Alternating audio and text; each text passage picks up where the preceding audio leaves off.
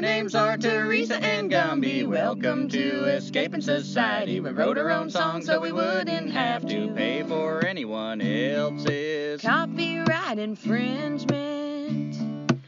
Oh, society sucks and we don't need it. It's killing your kids, so why do you feed it? They'll tell you to stay, but you don't need to heed it. You can give them the finger. There's no time to linger. Werewolf.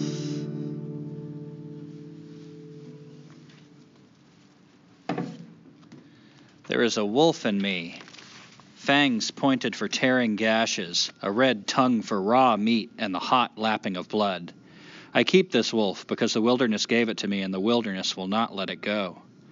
There is a fox in me, a silver-gray fox. I sniff and guess. I pick things out of the wind and air. I nose in the dark night and take sleepers and eat them and hide the feathers. I circle and loop and double-cross.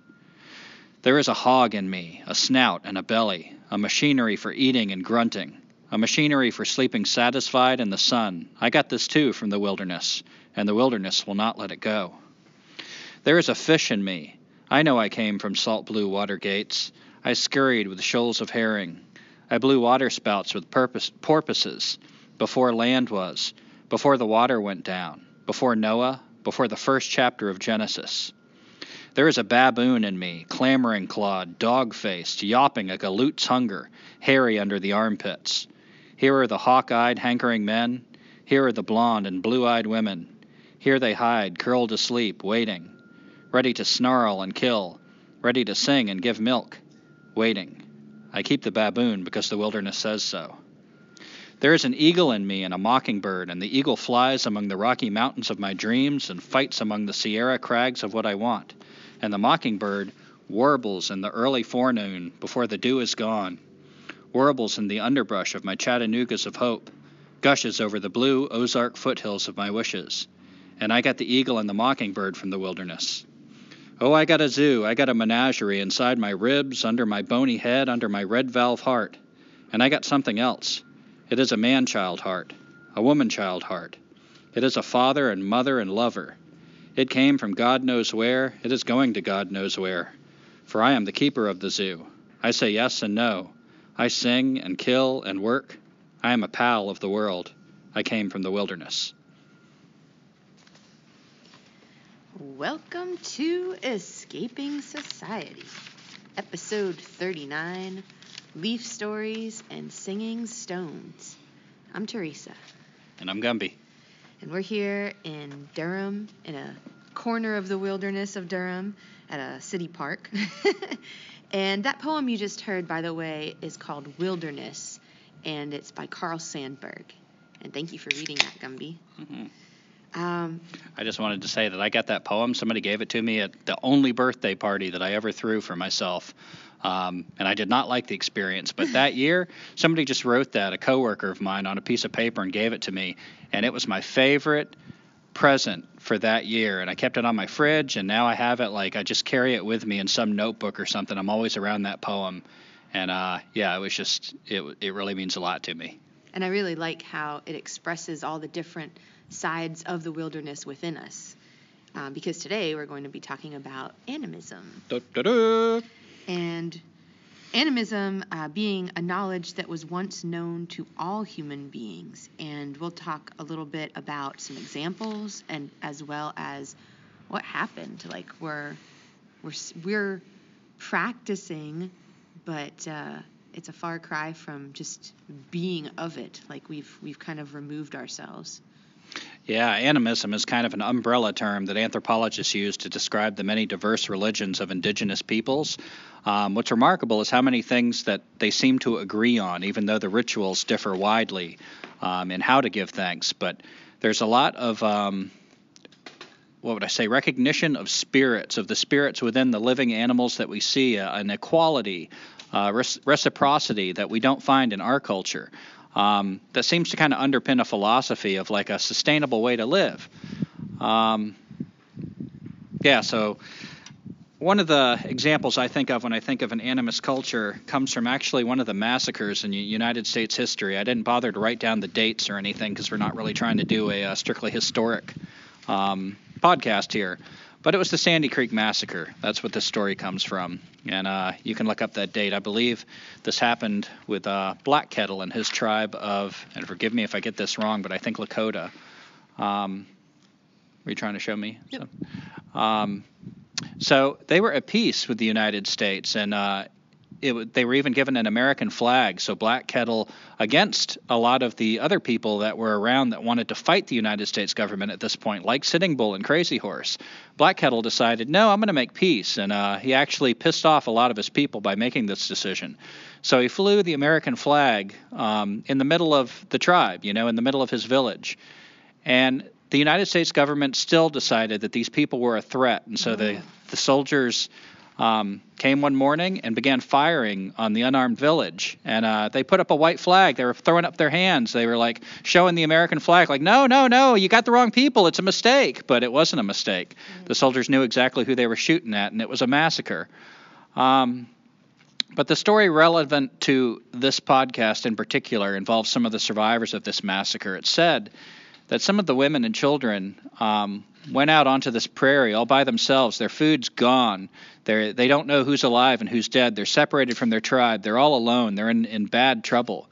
And it said that the wolf people, a couple of wolves came and guided them towards their den, and the people actually lived with the wolves for a few days. And it's this beautiful story of the people that see themselves on equal terms with the tribes around them. This story isn't something that would really come easily from our culture, but from their culture it seemed natural enough. Of course the wolf people take care of them because they take care of the wolf people. They're their neighbors. They might do the same for the wolf people if they found some wolves in trouble. So there's this beautiful story of how they cared for them until they got back to their tribe, and they told the story of how the wolf people saved them. I encountered this story from a book by Derek Jensen called A Language Older Than Words, and this is a great animistic book. The premise of the book is Derek is talking about that he's living on his property and he's got some chickens and they're laying eggs and the coyotes keep stealing his chickens. So one day he yells to the hills at the coyotes, will you quit stealing the eggs from my chickens? Like, I'm actually fighting for the environment, like I'm trying to do something for all of us, your people and my people. Please just give me a break. And strangely, the next day, none of the eggs were stolen. And then the day after that, and the eggs just stopped being stolen. And he thought, wow, that's bizarre. And then his dogs started eating the eggs. And, he asked his dogs, like, can you guys, like, he actually sat down and had a discussion with them. And the dogs quit eating the eggs. So he's thinking, nothing in my training in this culture has taught me, has given me any kind of explanation for what I just witnessed. I'd be a fool to ignore that this happened. This actually happened. But everything I've read about science, everything I've encountered does not explain this. And he told it to one of his indigenous friends, and she said, well, duh. Our people have been trying to tell your people that for years. Of course they listen. Of course they talk. So off that platform, he launches into this great book where he's describing a culture that we've created that is hinged on the idea that nothing can speak. There's scientific experiments he talks about where the scientists dissect living animals, and when the animals screech in pain, they cut their vocal cords to, quote, to end the distractions of the vocal emissions. Mm-hmm. There's no acknowledgement that it's actually an emotion because they believe only humans can do that. Everything about our culture is contingent on the fact that the humans are the only intelligent thing that can speak. And pretty much everything we do that we've normalized in our lives falls completely apart if we let that go. If we start thinking that things actually have feelings, intelligence, and talk and have as much value as humans, we can't live the way we do with that philosophy. He describes his abusive childhood where he's sitting at a table eating peas, and his father was sexually abusing and physically abusing in other ways his whole family.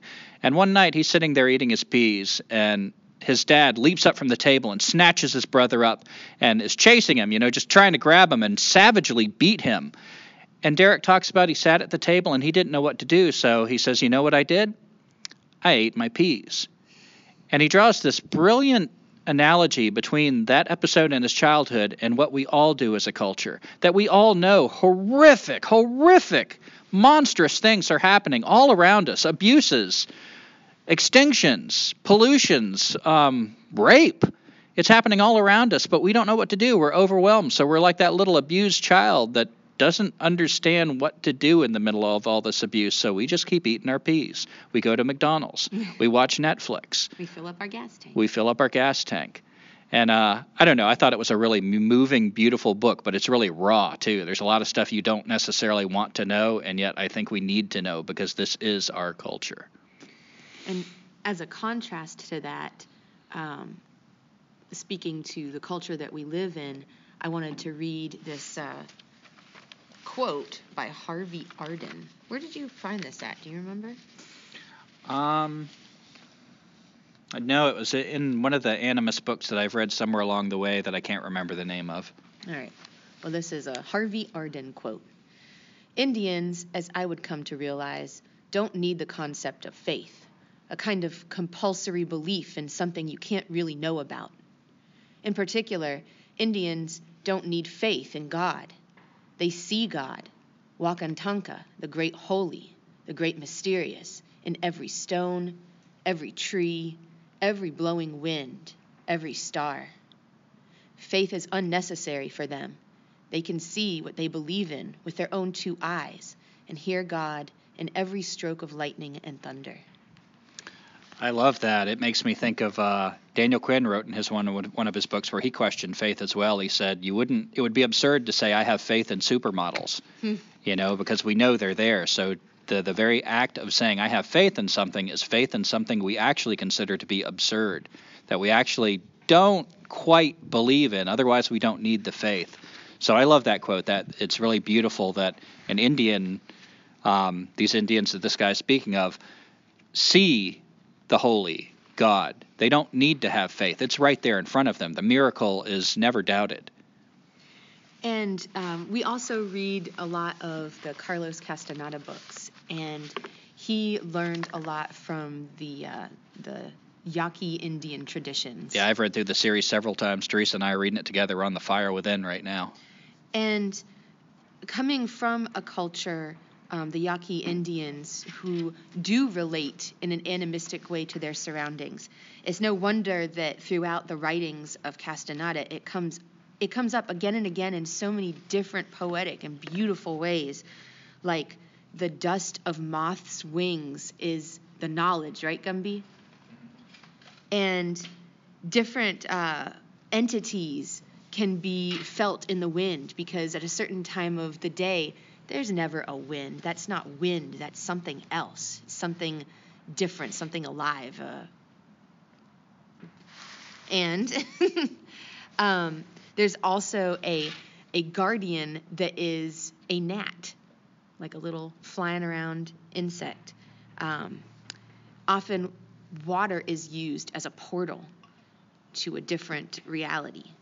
And Gumby, what about body specifics like walking? Well, one of the things I love about the Carlos Castaneda books is, as Teresa's alluding to, that, it's not so much about like ghosts, like things that are hard to imagine.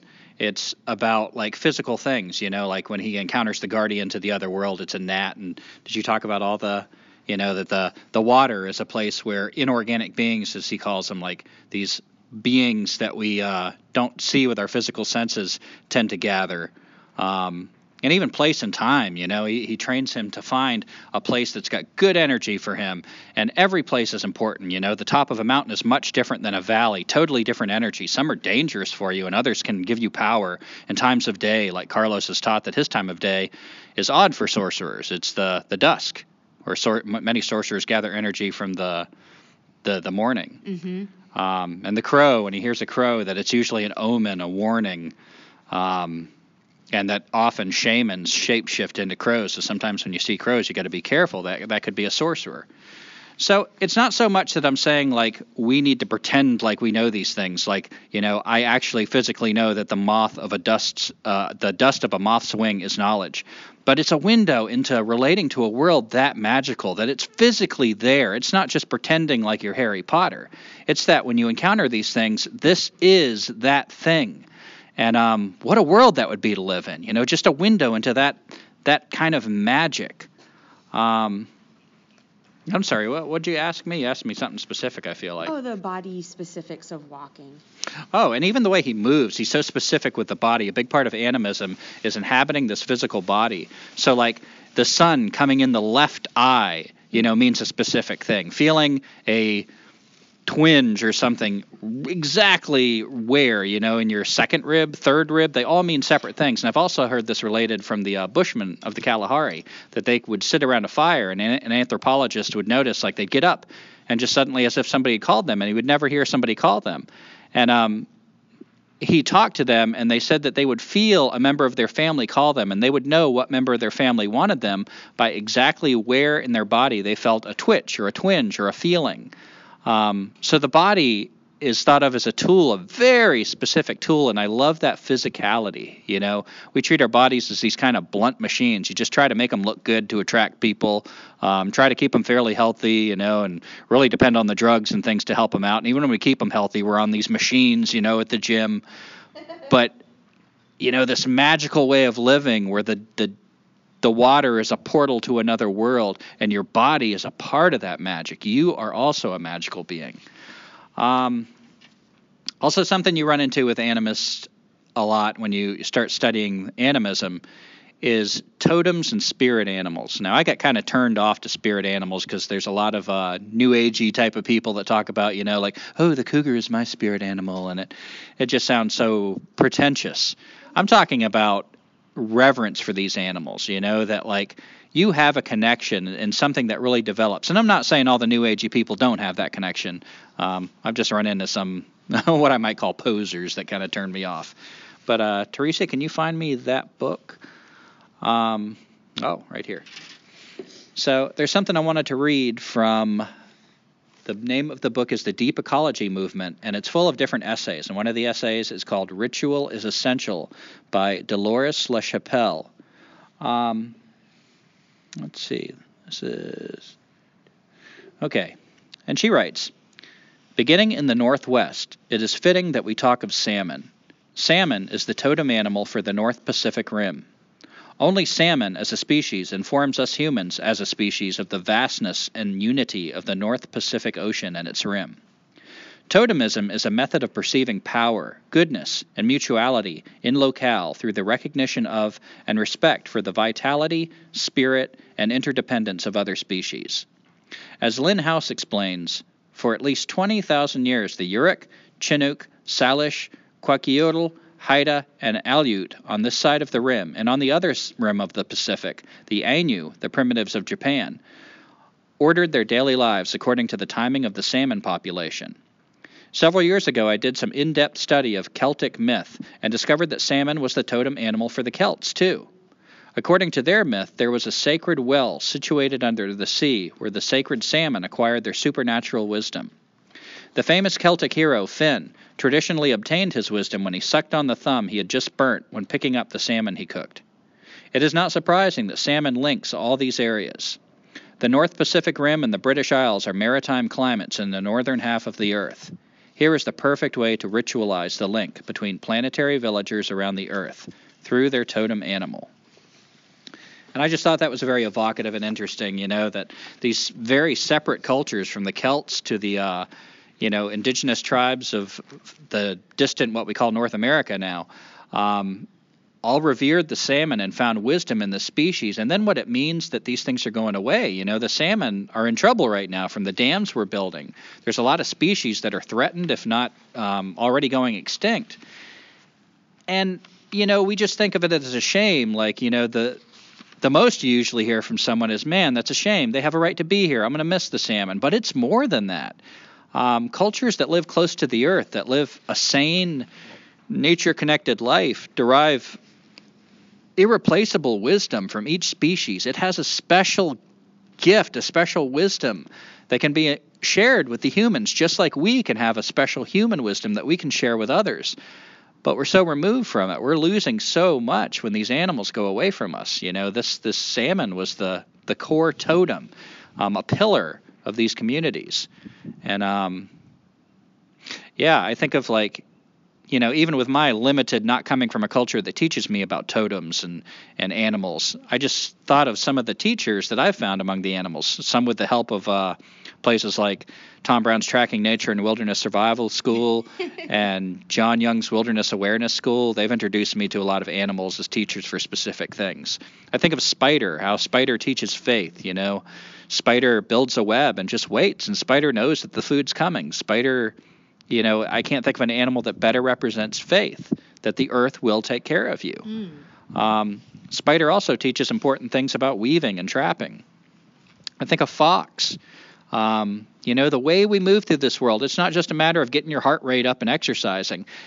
Everything is a specific power we're keying into. It's a magical place we live in, and the fox is a master walker. We can learn a lot about how to walk in this world from the fox with his deliberate footsteps. If you want to learn about what a tribe looks like, and God knows we're losing that knowledge so fast, these geese that we just kind of scowl at, that are pooping all over these lawns we want to be on, they are masters of tribe and community. They really know what it's like to think of self in a bigger way, to think of their whole population. You have a lookout, you have a leader. They take turns as the leader when they fly. And the bison. The bison are also masters of community and tribe. The owl teaches us how to see. The owl with his eyes so big that he can't even turn the eyes anymore. He just turns his head. Eyes that take in everything. We can mimic the owl and actually improve our sight. Using our peripheral vision more, things like that. The raccoon who scavenges, who always finds what he needs around when he looks in any kind of habitat, even the habitat that we're changing and altering so much with our human actions. And the sense of touch. The raccoon who can find crayfish in the water at night and know what to eat just by touch alone. The raccoon reminds us how to be in our skin. And bear, it was said, you could follow bear to find medicinal herbs. And bear, who's a master of scent.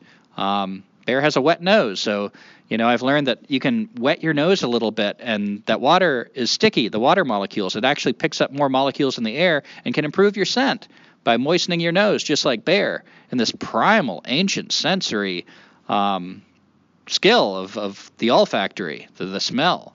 And deer. When I was a kid, this is the first one I picked up on my own. I started running through the woods, and then one day it just dawned on me, to run like a deer. I don't even know where I got the idea, but I started imagining I'm a deer, and damn if I didn't run faster and safer. I could run through trees that used to catch me, and I'd just fly through them for some reason. I don't know what happened, but I stumbled upon some kind of magic. And to this day, I can run better if I imagine I'm a deer. Can't explain why. Don't need to explain why. All I know is I tapped into something, and I know it works. I don't need to prove it to anybody. Deer is also a master listener. Deer's survival depends on listening to the birds, listening to everything around deer. Coyote. Coyote's ways are mischievous, legendarily mischievous. Coyote is the trickster. And Coyote has a lot to teach about how to teach. Not the didactic, bore the crap out of kids and make them sit down. And I actually saw a couple cops walking through this park right now. They're parked in the parking lot, and I think they're after a couple teenage boys that may be skipping school. But that's what it's come down to, School is an institution. It's a prison. The Coyote teaches us how to teach in a way that you don't even know you're learning. I think of Mr. Miyagi from the original Karate Kid. I say the original because I don't know what the new one is. I haven't seen it. But Ralph Macchio thought he was learning how to wax his car and everything, and he was actually learning karate moves. This is brilliant Coyote teaching. It's invisible learning, and that's the energy that Coyote evokes and reminds us of. The Coyote becomes the master of. Squirrel teaches shelter, brilliant shelters. Otter teaches us how to play, just constant play. And chickadee, even in a blizzard, you'll see chickadees sometimes just throwing caution to the wind and taking joy on the miserable days that you're huddled up and you feel like you're in hell. Chickadee finds joy everywhere.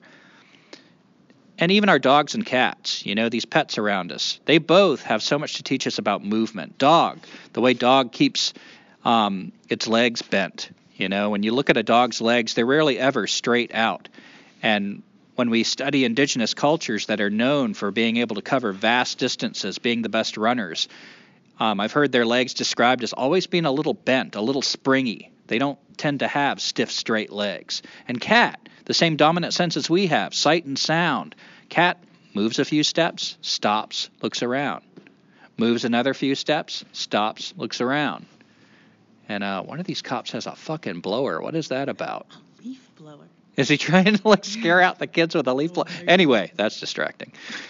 But so cat, how to move through the woods, not just walk, because we're not like dog that follows a scent smell. Cat teaches us how to use our dominant senses, the same as cats, how to move through the woods. Pause, notice things, move, pause, notice things. So these are just some examples. We could go on and on. We realize as we're kind of brainstorming, like we've got to draw the line somewhere because that could be the whole podcast. But for every species, there's something unique that this animal has that for the person that knows how to receive it can learn, can benefit, can bring back to their tribe, something that might seem silly by our cultural standards, but when you're an indigenous tribe close to nature, the masters of survival and how to be here are the animals. As it said in the Haudenosaunee, they remember the old ways, the original teachings. So when we've forgotten the original teachings, we need them. They preserve this knowledge. So we're losing so much when these animals that are going extinct, it's not just a shame.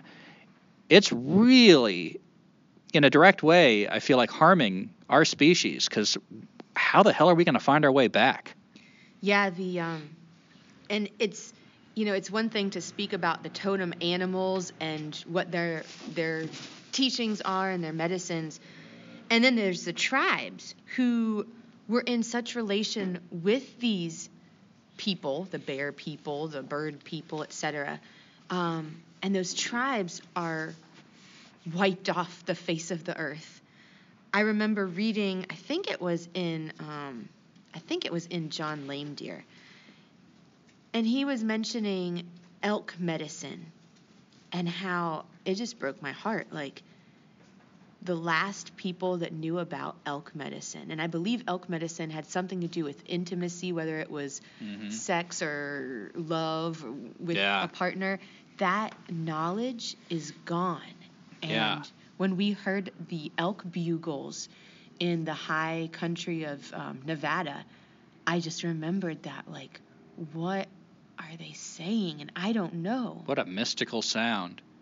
And I remember you telling me that. It was so sad because, like, there's certain medicine, like wisdom. It's more than just wisdom. I don't know how to talk about it without intellectualizing it, but it's power, which is a harder thing for me to know, much less talk about. But they were saying that the elk wisdom, because of what we've done, has gone away. The people that knew the secrets of the elk are gone. And it's just we're losing so much because the tribes of people were the people that learned these lessons, that developed them and preserved them. So when these indigenous people get exterminated and then the survivors are broken and they get incorporated into our way of life, there's so much that is lost that we can't even understand. It's invisible to us because we are so removed from the source. I think of, another thing you run into in animism a lot is the idea of what I might call shape-shifting, that things are interchangeable. Story after story involves, like, someone from a tribe marries a woman that's a frog, but it doesn't look like a frog. She takes off her frog skin and she's a woman. And maybe the man puts on frog skin and he's a frog. There's this impermeability. There's this recognition that we are all connected. I used to love this story. I can't remember what it's called.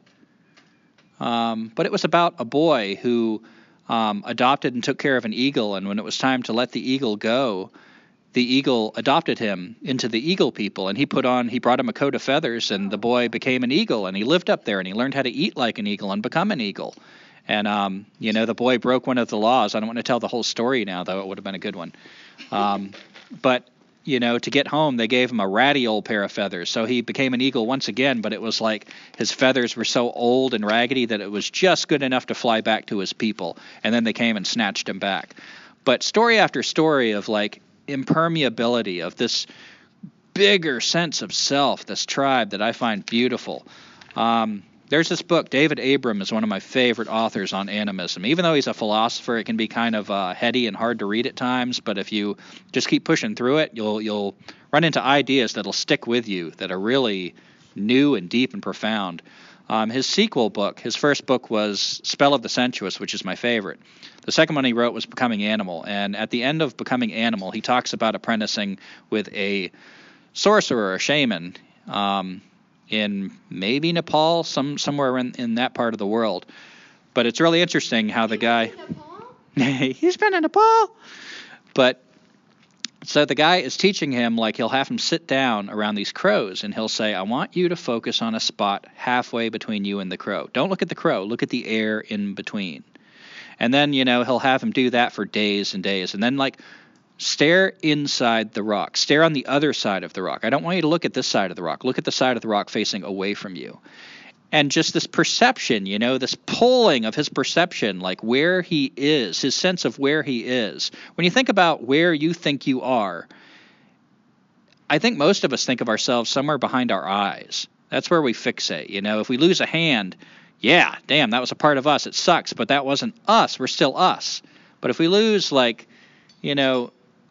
certain parts of what we think of as ourself, we only inhabit part of our body. But the idea that you can move that, and eventually he's told to move that into a crow. In the final lesson, he becomes the crow and sees himself. And it's this profound window for him. This is part of what animism is. There's no separation between me and the crow. We are the same, and I can actually move my perception back and forth. I don't have to be trapped in this one body I'm taught is me. I thought that was profound. Castaneda, in the books about Don Juan, also talks about this assemblage point. He's taught that we are all actually luminous beings, just like Yoda says, luminous beings you are, not this crude flesh. I know, that was like Yoda was right here with me. This luminous egg, a sorcerer who knows how to see can see this luminous egg. But there's this one point, he calls it the assemblage point, that we see out of. And he says when you're born, everyone who's born has this chaotic assemblage point. It's going all over the place. It's wiggling and moving. And through what we teach our children, the assemblage point becomes fixed in one certain place. And it's called the assemblage point because through that little hole, that little viewpoint, you assemble the world. You're picking one slice of an infinite mystery, and you're saying, this is reality. This is what I accept as reality, and everything else is invisible to me. This is my assemblage point. A sorcerer learns how to adjust their assemblage point. And there's even stories in these books where if you adjust your assemblage point far enough, you can see the world as a crow sees the world. And not only do you assemble the world assembles you back. It's a conversation. So if you see the world exactly as a crow, you've shifted your assemblage point that much, you become a crow. It's just fascinating stuff.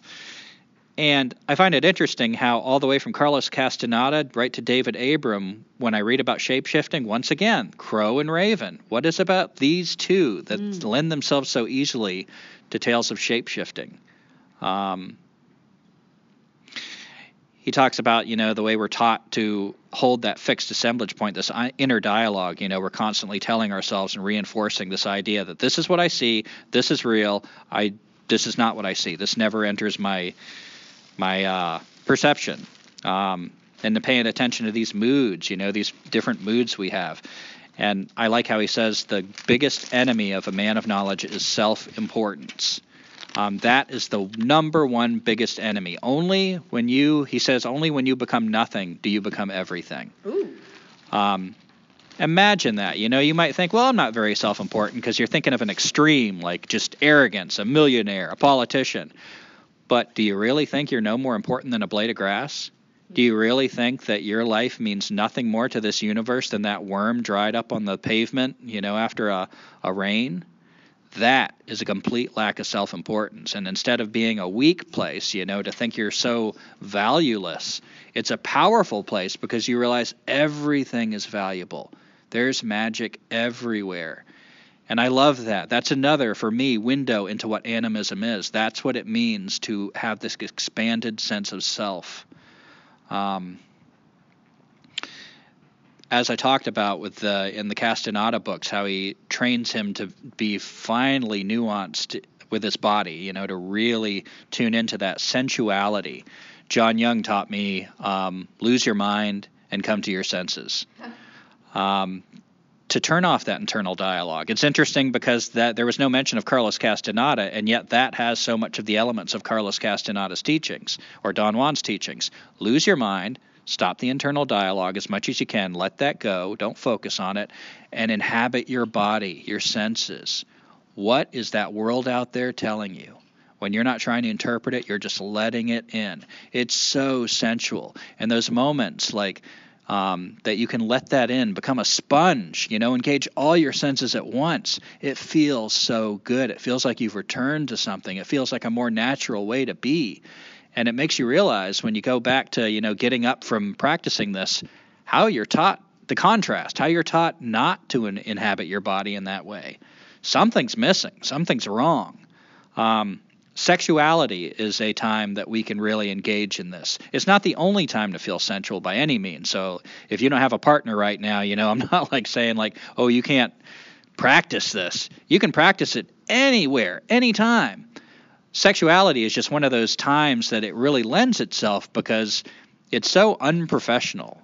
It's so animalistic, to, as a man, I'm going to talk from the man's perspective because it's all I know, but to actually put part of your body inside the body of another, I mean, that's kind of like shape-shifting when you think about it, wearing the skin of another, the body of another, to feel somebody in that close of an intimate way, in such a primal, animalistic way that's shared by so many species. Sexuality is a really great way to just open yourself up in that way, just, God, I can't, I can't find words for it, but yeah. Relationship, I feel like all this is about relationship. Just how we relate to another when we're having sex, how we, if it's sensuality, how we're relating to the bird song and the winds around us, how we're relating to all the shadows and colors around us. When you start looking like green, for instance, we blind ourselves to the nuances of green by having a word for it. There are hundreds of shades of green when you look for them, just in any place you sit.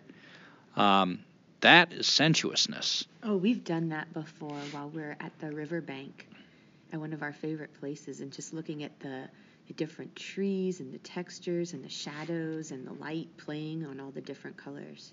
I feel like Buddha was alluding to this when he said, "In truth, I say to you that within this fathom-high body, with its thoughts and perceptions, lies the world and the rising of the world and the ceasing of the world and the way that leads to the extinction of rising and ceasing." To me, that's an animistic thought. The extinction of rising and ceasing. To me, that's the biggest picture. That's all the tribes combined. What rises? Single lives, isolated things. What ceases? Single lives, isolated things. What does not rise and cease? The biggest picture, the impermeability, the connections between it all. To me, the Buddha had some deeply animistic thoughts. What was on the...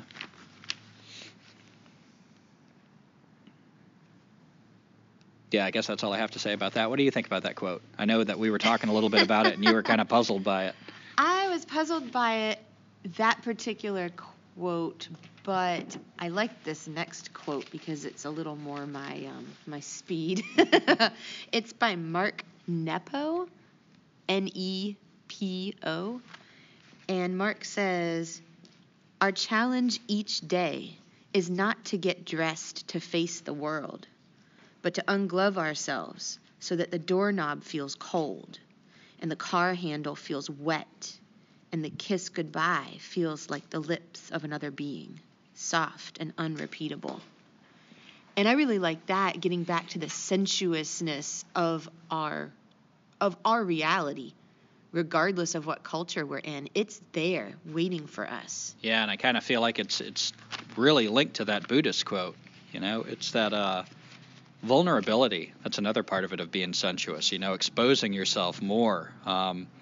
You think about like sitting outside on a day, forgetting about the mosquitoes that might be out in warm weather, but just a beautiful day, and what it's like to take off more clothes, as Mark says, to take off your gloves and feel things. To really not just try to rush through them, but feel them. One of the ideas I encountered in animism that really moved me was the idea that everything is alive. And, at first, animism, I'm thinking animals. All right, animals are alive. But not just that they're alive, but they're equally valuable as me. And I realize that we don't, everybody thinks animals are alive, but they don't treat them like they're equally alive as we do. And then that extends to plants. And then, all right, I started even like wrapping my mind around rivers, winds, rocks. What if they were alive? Just in a way that we don't define life. Of course, we define life by our own standards. It's got to be like us because we're the pinnacle of life. And the further you get away from that, the less life must be in it. Which doesn't really bear reason to me. Like if you look close enough, everything's made of atoms, and that we're the same atoms, just everything's animating, vibrating energy. Suddenly the rock, we're going to hold it against the rock because it doesn't have a pulsing heart? That's just one way to be in this existence. But to think of a universe that absolutely everything is alive. I've heard of these masks in Africa made by the tribes. They considered them living beings. They treated them with all kinds of ceremonies and respect. And when archaeologists come and put them in museums, a lot of times they're horrified. They object to this because these masks are alive. It's like putting someone behind glass. And they're stories. A story is alive. You take care of your story. There are times to share a story and times you don't share a story. I actually had, when I started having my social anxiety, the first thing that really crept up on me that started crippling my teaching was I suddenly couldn't tell stories anymore. And I was getting good at it. I had people started noticing like, oh, Gumby's good at telling stories. And even trying to do me a favor would hook me up with gigs that I could tell stories to people, and earn money. And something went wrong. I just started choking. I couldn't get the story out anymore. And I was like, what the hell's going on with this? I know I can do this. It's just not happening. And I look back on it from an animistic perspective now, and I think I wasn't taking care of my stories. So now when somebody asks, can you tell a story like after lunch of doing a camp? I never say yes. I say, I don't know, maybe. I have to wait to see if the story wants to be told, because I've learned, at least for me, to treat a story disrespectfully as if I owned it. It doesn't work for me. I don't know why other people can do this and I can't, but I've learned to appreciate that I can't. I like that relationship I have with stories, because when a story comes to me, often it feels like just the perfect time for it. And places, a place has its own life. So just like your body, you've got mitochondria, your cells. Your cells themselves are a symbiotic life form. You could say they're two life forms. And who knows, if you want to talk about atoms and protons as life forms, how many life forms compose the community that you think of as you? Not to mention all the bacteria, the water that makes up the bulk of your being. What do we mean by you? And so just in the same way, a place has its own life. We've all felt this. We've all got these spots we go to that we just, a certain mood comes over us and we feel different there. And then other spots that another mood comes over us and we don't want to be there. There's something that happens between all the different life forms there that the place itself takes on a life of its own. And God, that idea just blew me away, to think of all these different forms of life. David Abram, singular, in Becoming Animal, he explores a lot of neat things that I hadn't necessarily thought of from an animistic perspective, including his own house. He talked about raising his daughter in this house, and then it was time to move, and something was wrong. And then he thought about how his house had this relationship with him, and he had to go through the house when he moved and make peace with it, talk to it, say goodbye, because to just treat it like it was dead and rip himself and his family away from this house didn't feel right. And man, I felt that moving out of our place when we moved into the van. Yeah. There were spots in the yard. There were just memories and relationships everywhere. And I didn't want to treat it like it was dead. Each one of those places had served me. I'd had a relationship, even beyond just the memories that happened there. I'd had a relationship with the place. A house is something to be respected. And now the van, I know, or my car. I got rid of my car before I moved into the van. Oh, man. I was truly parting ways with a friend. And anyway, I'm going off on a tangent. But he talks about houses. He talks about gravity, the relationship with gravity from an animistic perspective, depth, and even shadows. And I thought shadows were really interesting because he describes them as we're typically taught to see them as two-dimensional. So here's your body. There's the sun. You're blocking the sunlight, and a two-dimensional shadow is on the ground. But he's got this beautiful way of describing this bumblebee that flies through your shadow, and you watch it, and the bumblebee goes into darkness. Suddenly, the bumblebee looks different. It may even act differently. It's in this darkness. There's something three-dimensional that inhabits the space between your body and that shadow that you see on the ground. There's something there. That darkness is a presence in itself. And he describes how early in the morning, when the sun first comes out, the shadows are so long, and they're connected to the darkness, the night. And the darkness starts peeling back, and these long shadows through the course of a day, if you stand there long enough, get sucked into your body, sucked into your body, sucked into your body, until when the sun is at the highest point, the shadow is completely inhabiting your body. And how interesting it is in how many cultures that's a time of day to kind of go into a little mini hibernation, a siesta. Yeah, a time to renew when the darkness is completely in your body. And then when the sun starts sinking, the darkness stretches out again, stretches, reaches until it connects to all the other shadows, and the shadows envelop the land again, and we call this night. I mean, it was just a beautiful, different way of looking at it, and that's what I love about David Abram. A way to look at it like it's alive and magical. He's both a poet and a philosopher. One of the implications of animism as I began to study it was I realized that an implication of this, and a powerful truth, is that what we call death is a misinterpretation of life. What I mean by that is we are taught a lie about what self is. Buddhism recognized this. I feel like many religions and philosophies have recognized this in their own way. But Buddhism teaches that the root of all suffering is a misperception of self. So if you extend that, which is what animism demands we do, you extend that sense of self, maybe to your family, like really feel it, even though in our culture it's even hard to do that. You know, we tend to, you look at the sexual abuse in families and things like that. We think of our families as objects. Why not? We're taught to objectify everything in our culture. We are a rape culture. But imagine caring for your family in the same way you care for yourself. Now imagine extending that to a tribe of people, a whole community of people that are as much your family as your own family. They're I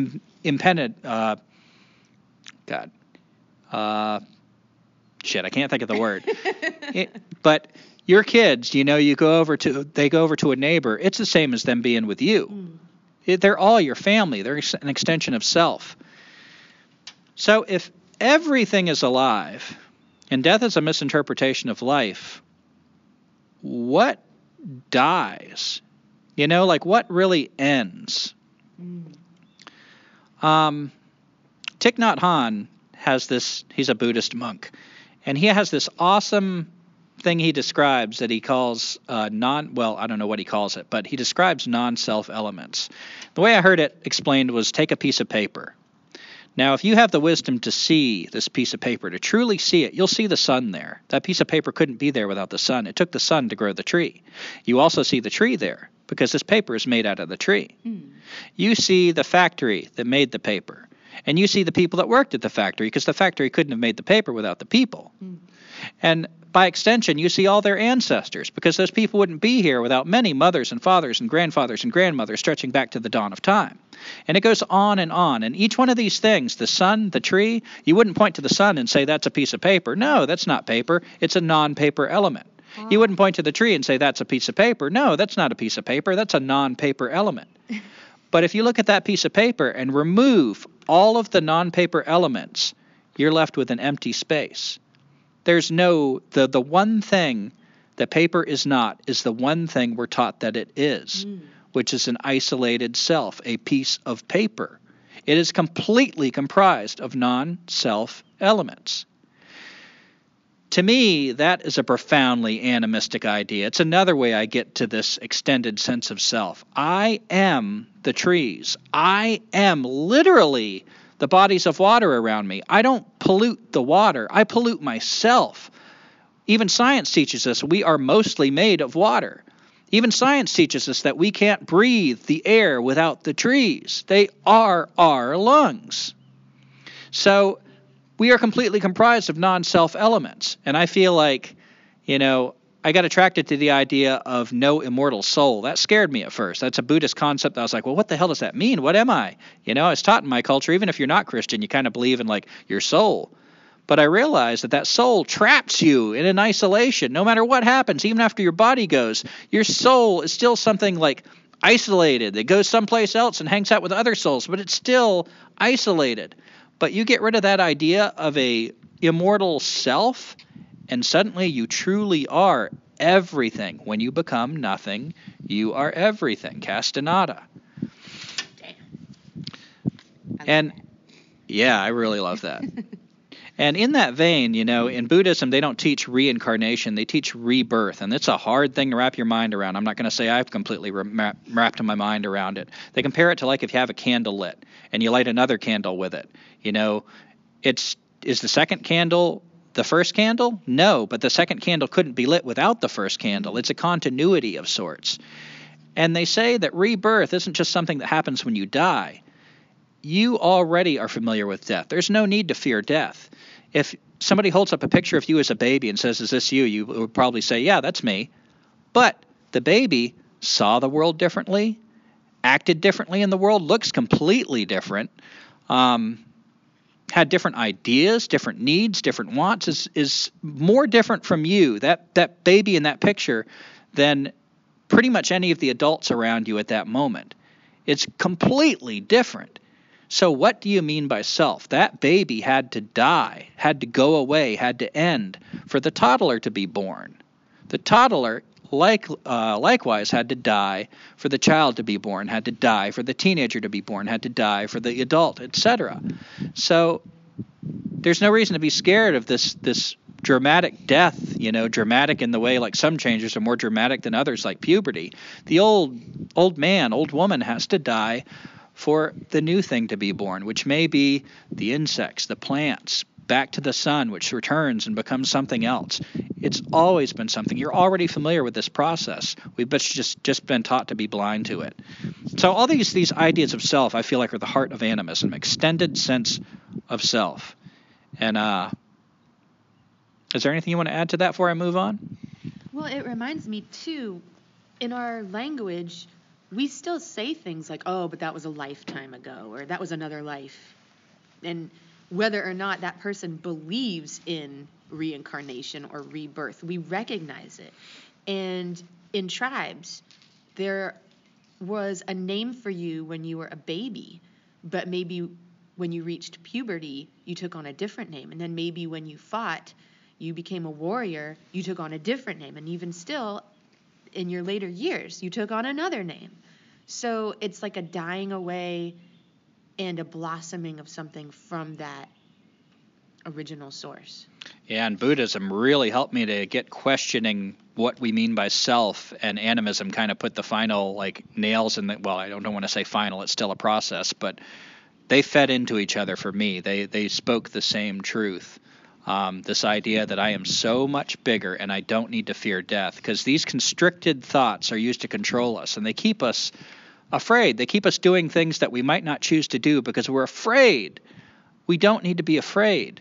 We need to remember the connections and our obligations to this bigger sense of self, and think how much different it would be if, back to Derek Jensen and Language Older Than Words, we knew that our sense of self was actually the whole universe, and that everything spoke. Everything was as intelligent and important as us.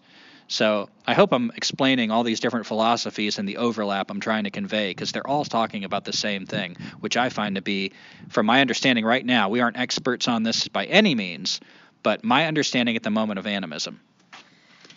And Gumby, when you said we don't need to be afraid, it reminded me of this really beautiful example. I was researching for one of the President's podcasts, and I came across this slave rebellion revolt in 1803, and it's known as the Igbo, I-G-B-O. Sometimes it's also spelled Igbo revolt that happened off the coast of South Carolina. So there were about 75 people who were captured from a tribe in Africa that it would be in modern-day Nigeria. And they went through all the horrors of the Middle Passage coming over the Atlantic Ocean, and they even reached Savannah, Georgia, and I'm guessing the auction block, because after that they were put back on another smaller boat to be taken to where they would be working on the plantation. Now the Igbo people, they were known for being fiercely against the chattel slavery. And who wouldn't be? I mean, I don't think it was just them, but they were known for being fiercely independent. And they revolted against the crew, the ship's crew, killing all of the crew. And it ended up that the boat ran aground off the coast of, it was either South Carolina or Georgia. It would make more sense. It would make more sense that it's Georgia. I think it was Dunbar's Island or something like that. Well, after the boat ran aground, it was said by several eyewitness accounts of that time that all of the Igbo got off the boat and singing in their own language, "The water brought us here. The water will take us home." They walked into the nearby creek and en masse drowned themselves. And there was another account years later for one of those like writers projects where they're like taking down people's remembrances of history. And so this man who was born in 1844 and he was giving this account in 1930. They call it a myth, but you can believe whatever you want. He said, "Oh, you didn't hear about the Igbo people? They actually they were down there and they decided that they were going to go home, so they turned into buzzards and flew away." And regardless of, what it's called, I just feel like that is an amazing testament to not being afraid, to recognizing that everything is everything. Yeah, I think that's a beautiful story. And, when Teresa was showing me that story, it was called a myth. Yeah. And when our very own scientists who are developing our technology tell us that we are vastly made of empty space in a universe like that, I find anything possible, and I choose to believe they did become birds. I see no reason not to. Were you done with that, Teresa? Yes. So, the first time I encountered animism, I want to give full credit to Daniel Quinn in The Story of Bee. I believe this is the first time I encountered the idea and the word. So I wanted to read a few passages of what he writes about animism. In one part of the book labeled Animism, he writes, "There once was a universal religion on this planet, Jared," Bee said. "Were you aware of that?" I said I wasn't. Audiences are almost always amazed by this news. Occasionally, someone will think I'm referring to what is sometimes called the old religion, paganism, Wicca, but of course I'm not. In the first place, paganism isn't old. It's a farmer's religion through and through, which means it's just a few thousand years old, and of course it was never a universal religion, for the simple reason that farming was never universal. Very often, almost invariably in fact, no one will even recognize the name of the religion I'm talking about, which of course is animism. They've literally never heard of it. And I believe that was my first introduction to the word animism. 148. Let me take a moment to find my next page number. And he goes on to say at another point in the book, "Excellent. I've called animism a religion, but there's a very real sense in which animism as a religion is an invention of taker culture, an intellectual construct." Why is that? I told you that animism was once a universal religion on this planet. It's still universal among Lever peoples you identify as primitive, Stone Age, and so on. But if you go among these people and ask them if they're animists, they won't have the slightest idea what you're talking about. And in fact, if you suggest that they and their neighbors have the same religious beliefs, they'll probably think you're crazy. This is because, like neighbors everywhere, they tend to be much more aware of their differences than their similarities.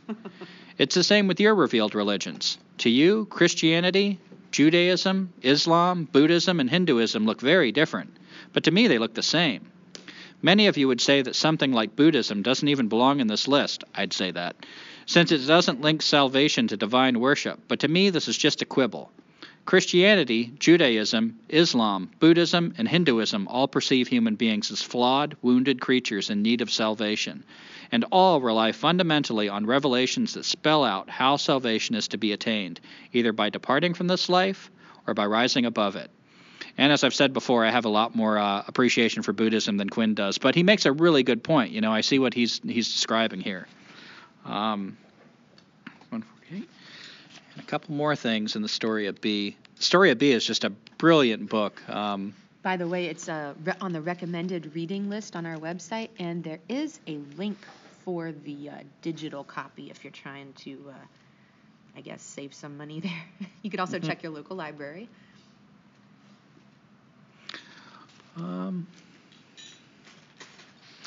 Yeah, he goes on to say in another part of the book, 10,000 years ago, this region was the home of a Mesolithic people whose name we'll never know.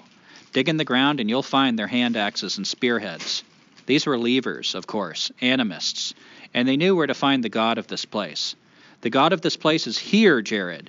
They didn't look in the sky or on Mount Olympus. They looked here, where we're sitting. You know, and this is like what we're describing, this physicality. It doesn't require faith. God is here. That's his face. What more than a miracle could, you know, I mean, think about the things surrounding us, like the sun, for instance, you know. There are just so many miracles to be found, and what other than a miracle could, be God? So I love what he's describing here, you know. This is where I started falling in love with animism, is through these very descriptions. 82. I've got a lot of little passages that I wanted to share. 1, 2, 3, 4. And he says in another part of the Book of Animism, they'd never have to explain who and what they were to their own children. But if they did, they'd say something like this. We know you look for us and call us men and women, but this is only our appearance, for we're not men and women. We're deer. The flesh that grows on our bones is the flesh of deer, for it's made from the flesh of the deer we've eaten. The eyes that move in our heads are the eyes of deer, and we look at the world in their stead and see what they might have seen. The fire of life that once burned in the deer now burns in us, and we live their lives and walk in their tracks across the hand of God. This is why we're the people of the deer. The deer aren't our prey or our possessions. They're us. Wow. They're us at one point in the cycle of life, and we are them at another point in the cycle. The deer are twice your parents, for your mother and father are deer. And the deer that gave you its life today was mother and father to you as well, since you wouldn't be here if it weren't for that deer. I mean, that just, it gives me chills when I think about that. You know, to think of things in those terms, the reverence, and it feels true, you know, when I hear that. What is your flesh composed of? As Daniel Quinn says, it wasn't made of feathers and fairy dust and iron shavings. It's the flesh that you imbibe. You are made of deer and plants. That's what the biomass that composes you is made of. I've had arguments with people that get condescending with me, and they seem to think they're the scientific ones, and I'm being mystical. To me, I don't know what the hell they're even thinking, where they're coming from, because it couldn't be more scientific, more practical, more literal. Let's see. 1, 2. So here's a part that I really liked, and hopefully I've found the right part. The important thing to realize is that this isn't grass, Jared. This is deer and bison and sheep and cicadas and moles and rabbits. Reach down and grab a handful. Go ahead, at least mentally. Have you got it? That's a mouse. And the mouse, the ox, the gazelle, the goat, and the beetle all burn with the fire of grass, Jared. Grass is their mother and father, and their young are grass. One thing, grass and grasshopper. One thing, grasshopper and sparrow. One thing, sparrow and fox. One thing, fox and vulture. One thing, Jared, and its name is fire, burning today as a stalk in the field, tomorrow as a rabbit in its burrow, and the next day as an 11-year-old girl named Sharon. The vulture is fox, the fox grasshopper, the grasshopper rabbit, the rabbit girl, the girl grass. All together, We're the life of this place, indistinguishable from one another, intermingling in the flow of fire, and the fire is God, not God with a capital G, but rather one of the gods with a little g. Not the creator of the universe, but the animator of this single place. To each of us is given its moment in the blaze, Jared, its spark to be surrendered to another when it's sent, so that the blaze may go on. None may deny its spark to the general blaze and live forever, not any at all. Certainly not me, for all my giant intellect. Each is sent to another someday. You are sent, Jared. Lewis, you're on your way, both of you. I too am sent. To the wolf or the cougar or the vulture or the beetle or the grasses, I am sent. I'm sent, and I thank you all, grasses in all your forms, fire in all your forms, sparrows and rabbits and mosquitoes and butterflies and salmon and rattlesnakes, for sharing yourselves with me for this time. And I'm bringing it all back, every last atom paid in full, and I appreciate the loan. My death will be the life of another, Jared. I swear that to you. And you watch. You come find me, because I'll be standing again in these grasses, and you'll see me looking through the eyes of the fox, and taking the air with the eagle, and running in the track of the deer. Kind of reminds me of that poem we started with. But God, that to me just kind of captures it. That interpenetration, that's the word I was looking for, that I'm describing. You know, there are not these separate borders. We are made of each other. God, as soon as I read those words, I knew that I was onto something. I had to learn more about animism. And I'd say that's a big part of what Teresa and I are doing out here, living in a van, trying to be closer to nature. It's part of what we're after, what we want to let in more into our lives. That's what I'm trying to find my way back to, is this. Not just knowing how to make bow drill parts or whatever, although that can be part of it, but to get back into that true way of being in the universe. Over to you, Teresa. All right. Well, I loved how Gumby described this to me, and I'll give way to his explanation if I miss anything. But this is a quote from Weston LaBar, and his quote is, "The first religion is to kill God and eat him." And Gumby's always like, do you know what does that mean to you, Teresa? And I'm like, duh, I don't know. But the way that Gumby described it was, at least the parts that I remember, was what we've been talking about, how God, or the spirit that moves in all things, is everywhere. So the sun, the tree, the deer, the fox. And Gumby was also telling me about how it's a way for people who rely on those animals, on those plants, everything. We have to murder them. We have to kill them to survive. And how reverent is it to think about each animal that's killed for us to survive, each plant that's killed for us to survive, is God, and that becomes part of us.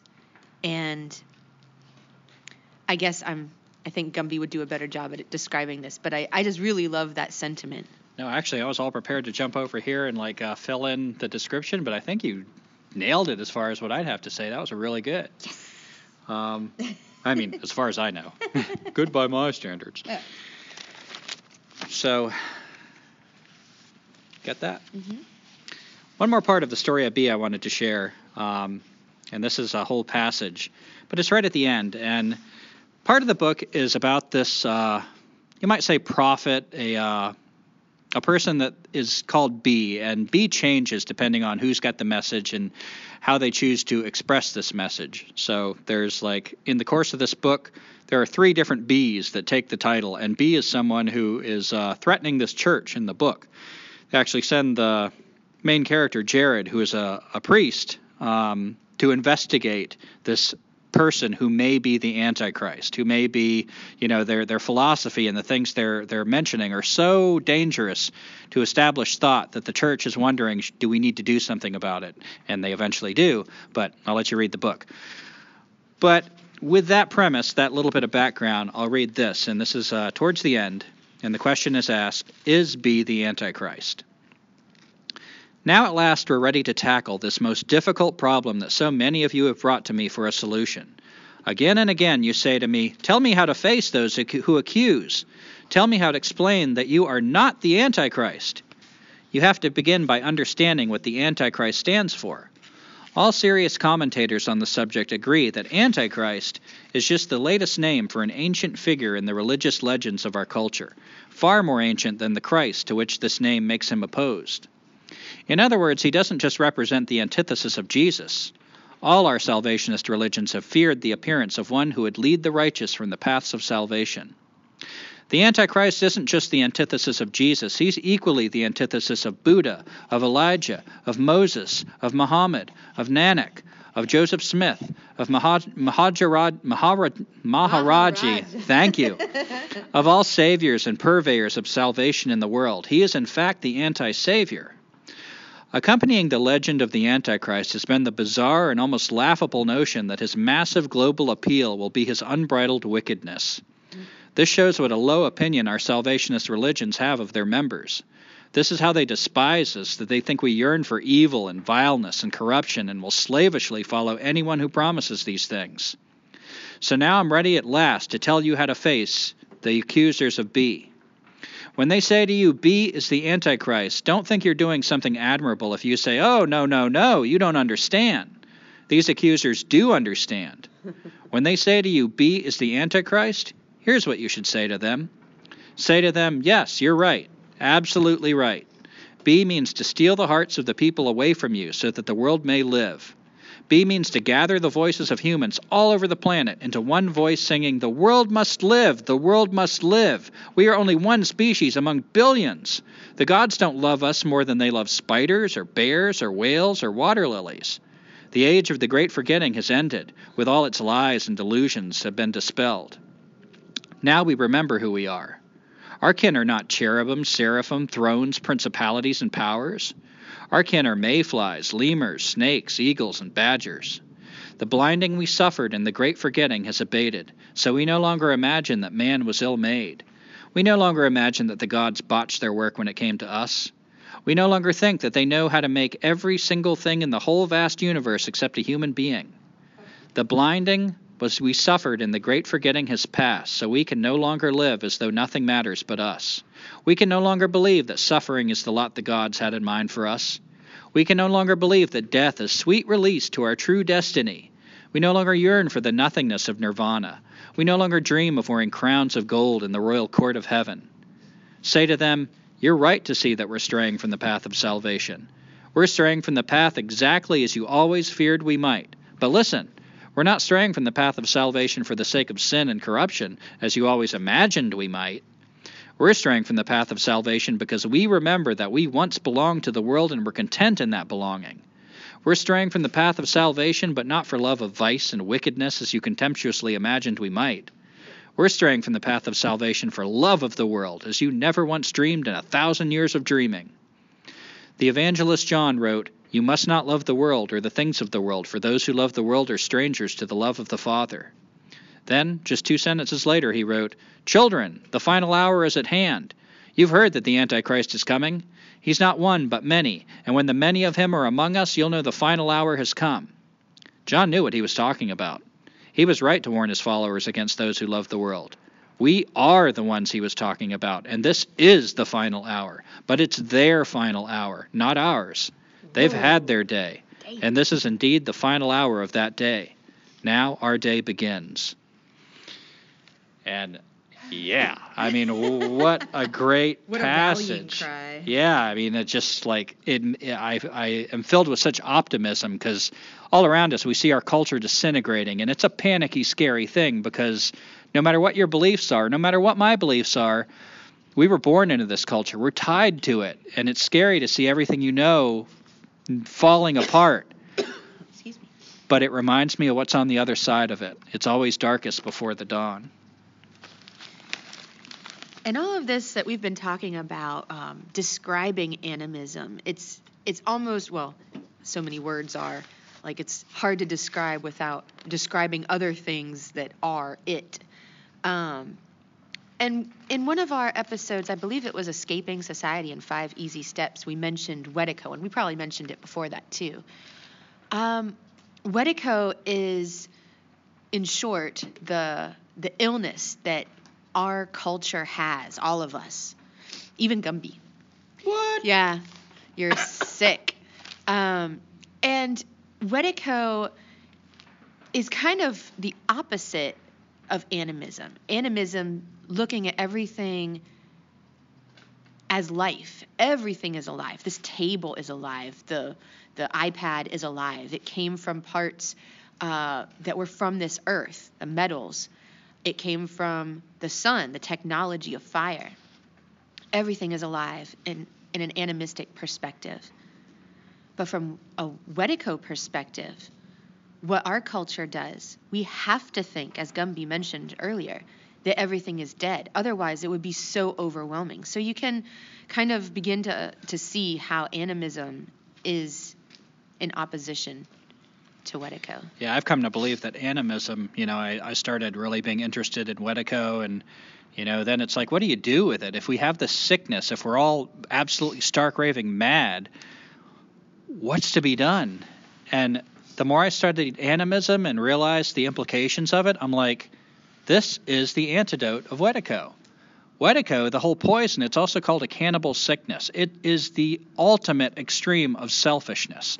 I can take, I owe nothing, I'm separate, I don't even need to take care of my neighbors, my own tribe. It is the complete objectification. It is what Derek Jensen describes in A Language Older Than Words.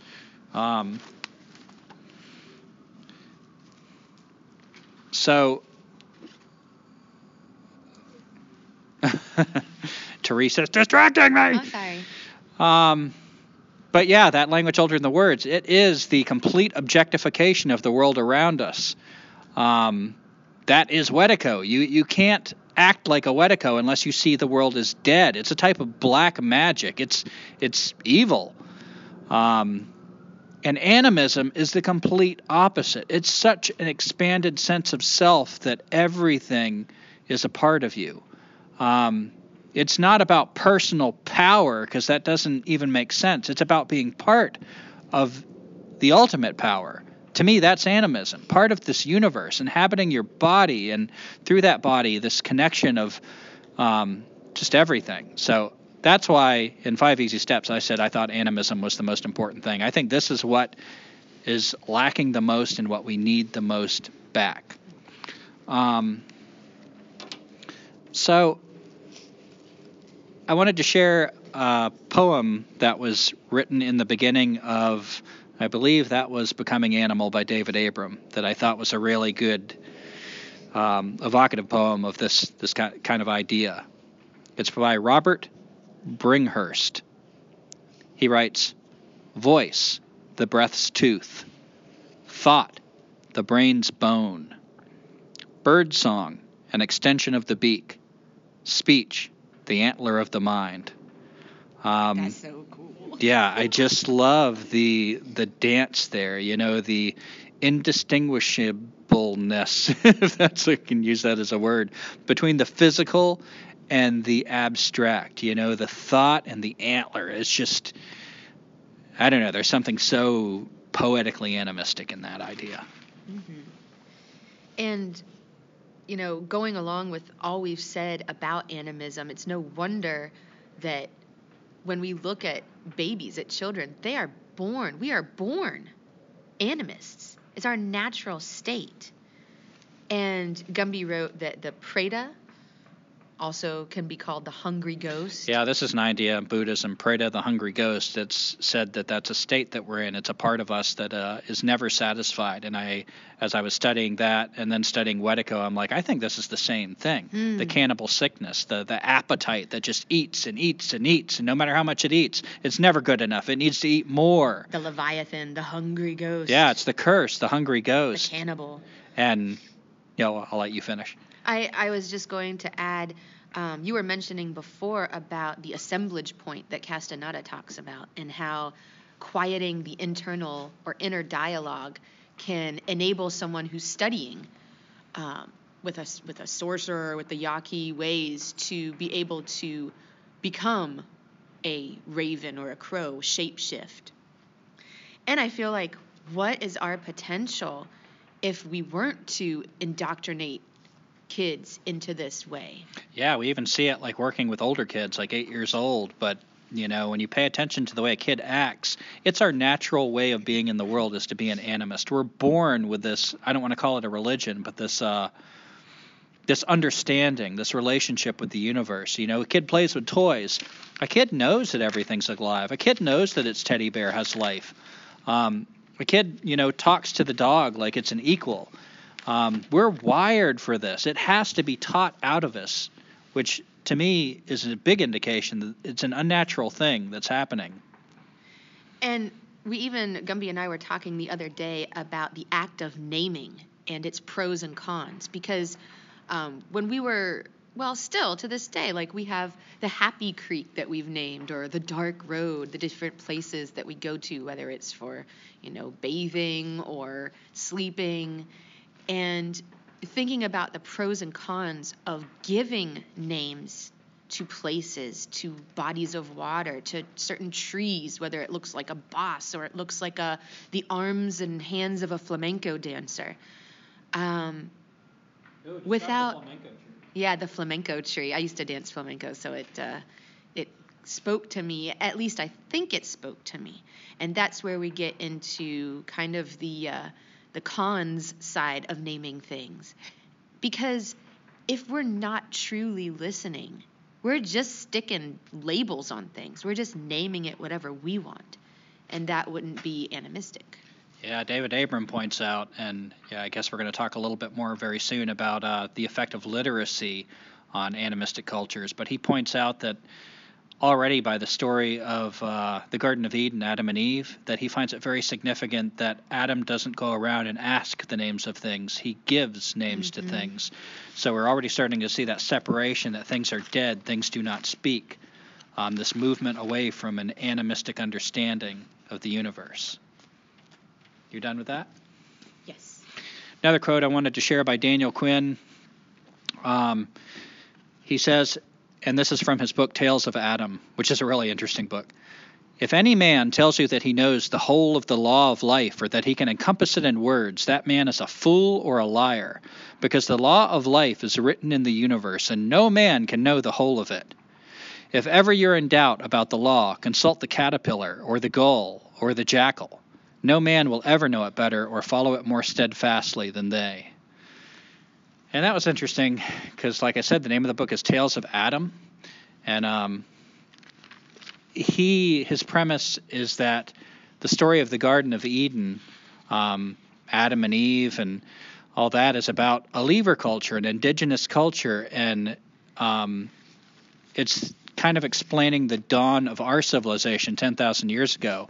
People who are now cursed by the gods to live by the sweat of their brow, to toil by the sweat of their brow. I don't know if is that right? I got it right. Oh. I got it right that time. But yeah, that was a very interesting, and I love that he's recognizing the great mystery. No man can encompass the whole of this law, and if you ever want to know parts of it, just like earlier when we were talking about losing these animals that are teachers, they have all these parts of it that we can consult, we can remember if we develop that relationship. And I like how, again, it's talking about listening. Like go ask the caterpillar, go ask, because we don't know it all. And if you think you do, you kind of become dead yourself. At least that's how I look at it. Yeah, and that, the biggest enemy to a person of knowledge is self-importance. I mean, to me, that's a big indication that self-importance is rearing its ugly head, as if you presume to think you know the whole of the law of life. Another quote that is kind of interesting because it again describes a way of like stopping before we label things, listening before we just assume and take control. This comes from The Art of Dreaming by Carlos Castaneda. They come in search of potential awareness, They have consciousness and purpose, although it is incomprehensible to our minds, comparable perhaps to the consciousness and purpose of trees. The inner speed of trees and inorganic beings is incomprehensible to us because it is infinitely slower than ours. What would make you say that, Don Juan? Both trees and inorganic beings last longer than we do. They are made to stay put. They are immobile, yet they make everything move around them. Do you mean, Don Juan, that inorganic beings are stationary like trees? Certainly. What you see in dreaming as bright or dark sticks are their projections. What you hear as the voice of the dreaming emissary is equally their projection, and so are their scouts. For some unfathomable reason, I was overwhelmed by these statements. I was suddenly filled with anxiety. I asked Don Juan if trees also had projections like that. They do, he said. Their projections are, however, even less friendly to us than those of the inorganic beings. Dreamers never seek them unless they're in a state of profound amenity with trees, which is a very difficult state to attain. We have no friends on this earth, you know. He chuckled and added, "It's no mystery why."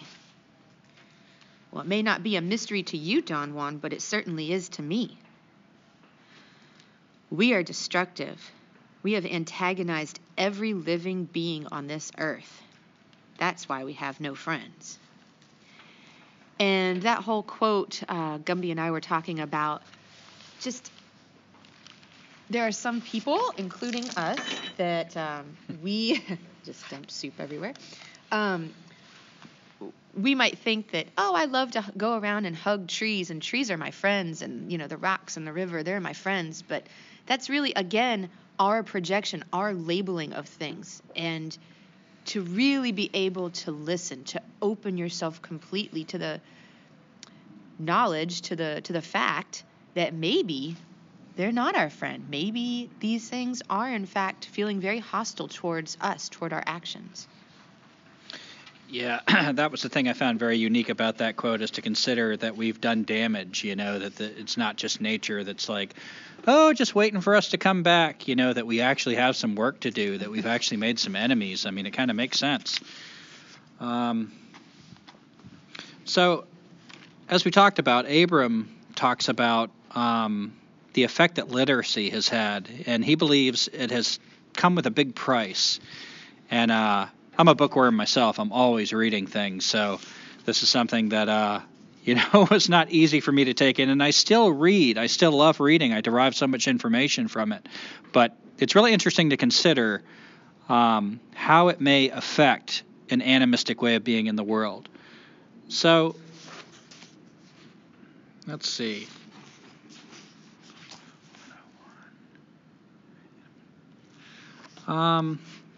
In here we have, he writes, when we ponder the early Semitic Aleph Beth, we readily recognize its pictographic inheritance. Yeah, I think we got the wrong page here. But the animistic origin. Okay. Let's see what we got here. But one of the things he talks about is how even our alphabet, you know, that we're so familiar with, it started off with these pictographs that were related to the natural world. So in other words, they represented things that we physically saw in our everyday lives. And even now, the memory is still there. For instance, there was a letter called Aleph, which is Hebrew for ox, and it was depicted by the horns of this animal. Now turned upside down, it has become our letter A. Another letter was called Mem, which is Hebrew for water, and this became our letter M. You see the shape of the waves in M. You have Ayin, which is Hebrew for eye, which the open eye became our letter O, and Qaf, Hebrew for monkey, the little tail hanging down, becomes our letter Q. So these letters, this way of recording knowledge became more and more abstract. And it removed us from the world. So the first step away from the world is to have these pictures that represent things out in the world, like the monkey, the eye, the ox. We're like, okay, that's a monkey, that's an eye. And it still relates us directly to a physical, sensuous universe. But as time progressed and we developed this literacy, we took another step back and another step back and another step back until now, A doesn't represent an ox to us anymore. We don't see an ox in A. We don't see anything in the letter A that ties us into the physical universe. We've completely abstracted it. And the same with all the other letters. Let's see, page 113.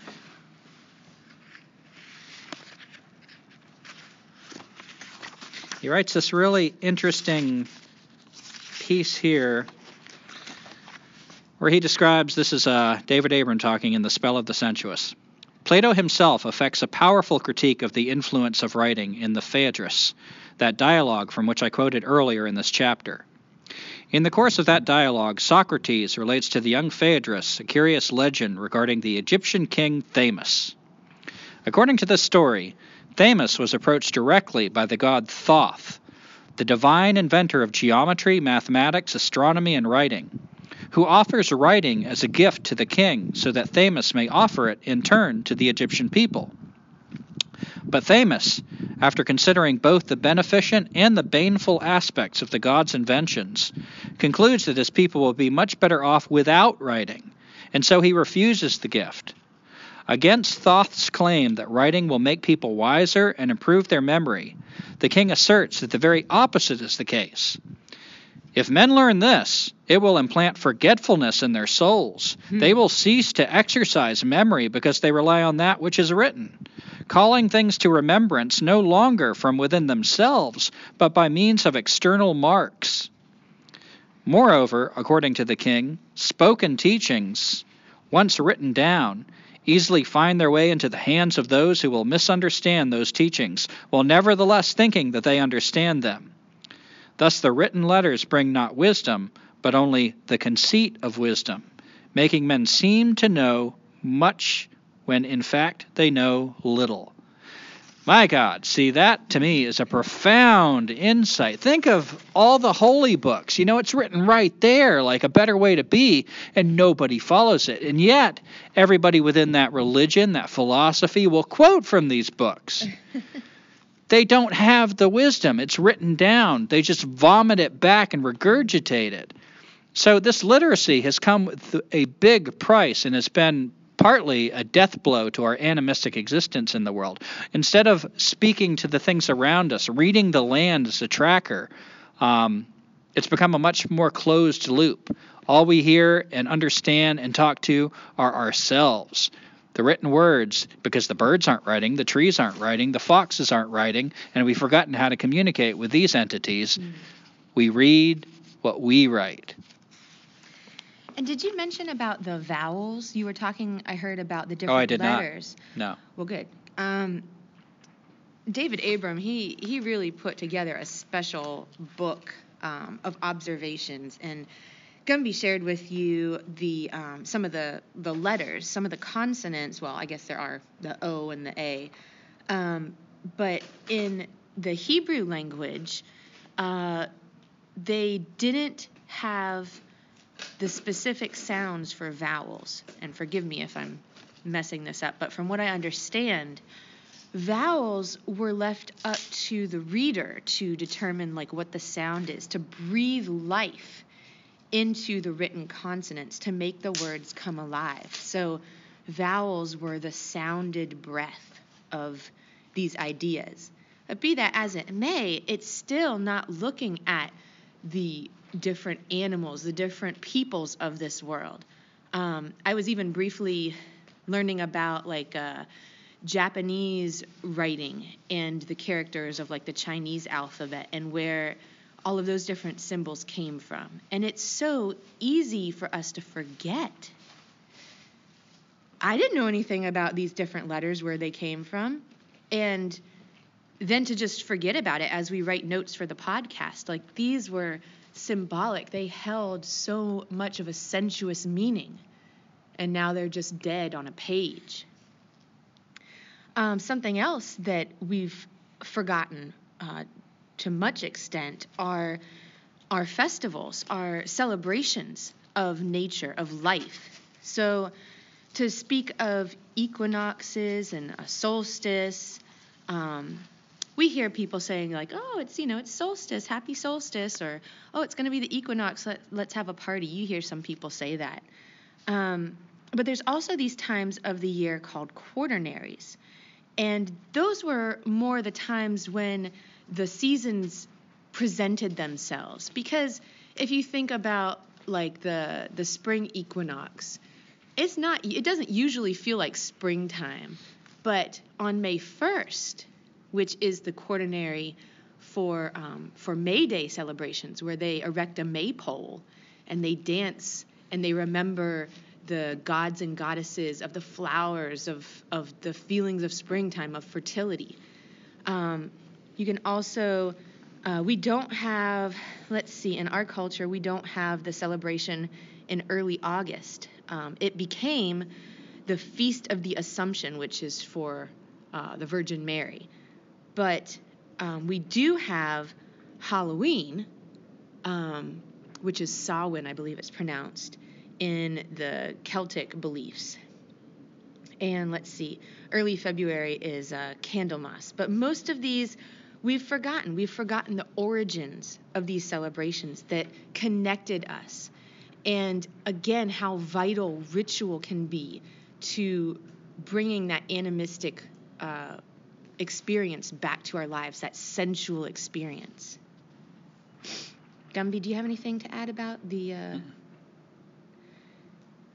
All right. Well, I already did that. So one thing that I talked about, I'm not going to spend too much time on, but I felt like I couldn't do an Animist podcast without giving a nod to this, is Robin Kimmerer of the Potawatomi people talks about, and you can Google this, I think it's Leaves of Grass, or the Grass Teachings, the Teachings of Grass. I think Leaves of Grass is Walt Whitman. But she talks about the honorable harvest, and I love this animistic way of gathering plants. She says, first, introduce yourself. Again, the biggest enemy is self-importance. So if you feel embarrassed talking to a plant, that's a great opportunity to work on your self-importance. That's why you feel embarrassed. You think you're better than that plant. So introduce yourself. Never take the first one. Don't be desperate. Don't be greedy. Don't act like you have that cannibal sickness. I want the first one, and I want the last one, and I want everything in between. Go past the first one, give it respect, appreciate it for what it is, and, find the one meant for you. It's an invitation to take your time, to be mindful. Ask permission, and then listen for an answer. So if you ask permission, can I take this one? And you feel a little feeling of it doesn't feel right. Listen. You're not really asking if you don't listen. Mm-hmm. Take only what you need. So if you need, enough for a salad for that night, don't plan on stocking your fridge. We have this mentality of impoverishment. That fear. Yeah, that fear of the morrow that the Bible talks about. Worry not for the morrow. Oh, we worry for the morrow like motherfuckers. So, don't worry for the morrow. Take what you need right now. Someone else, animal or human, might have a greater need, that to be there for them. Use everything taken. Honor it. So even if you use it for what you planned and there's something extra, change your plans. Find a way to use it. And, I'm not saying this from my high horse. We have been guilty of this and had extra stuff go bad, but it is not a good way to be in the world. We are not being good animists or good human beings when we do this.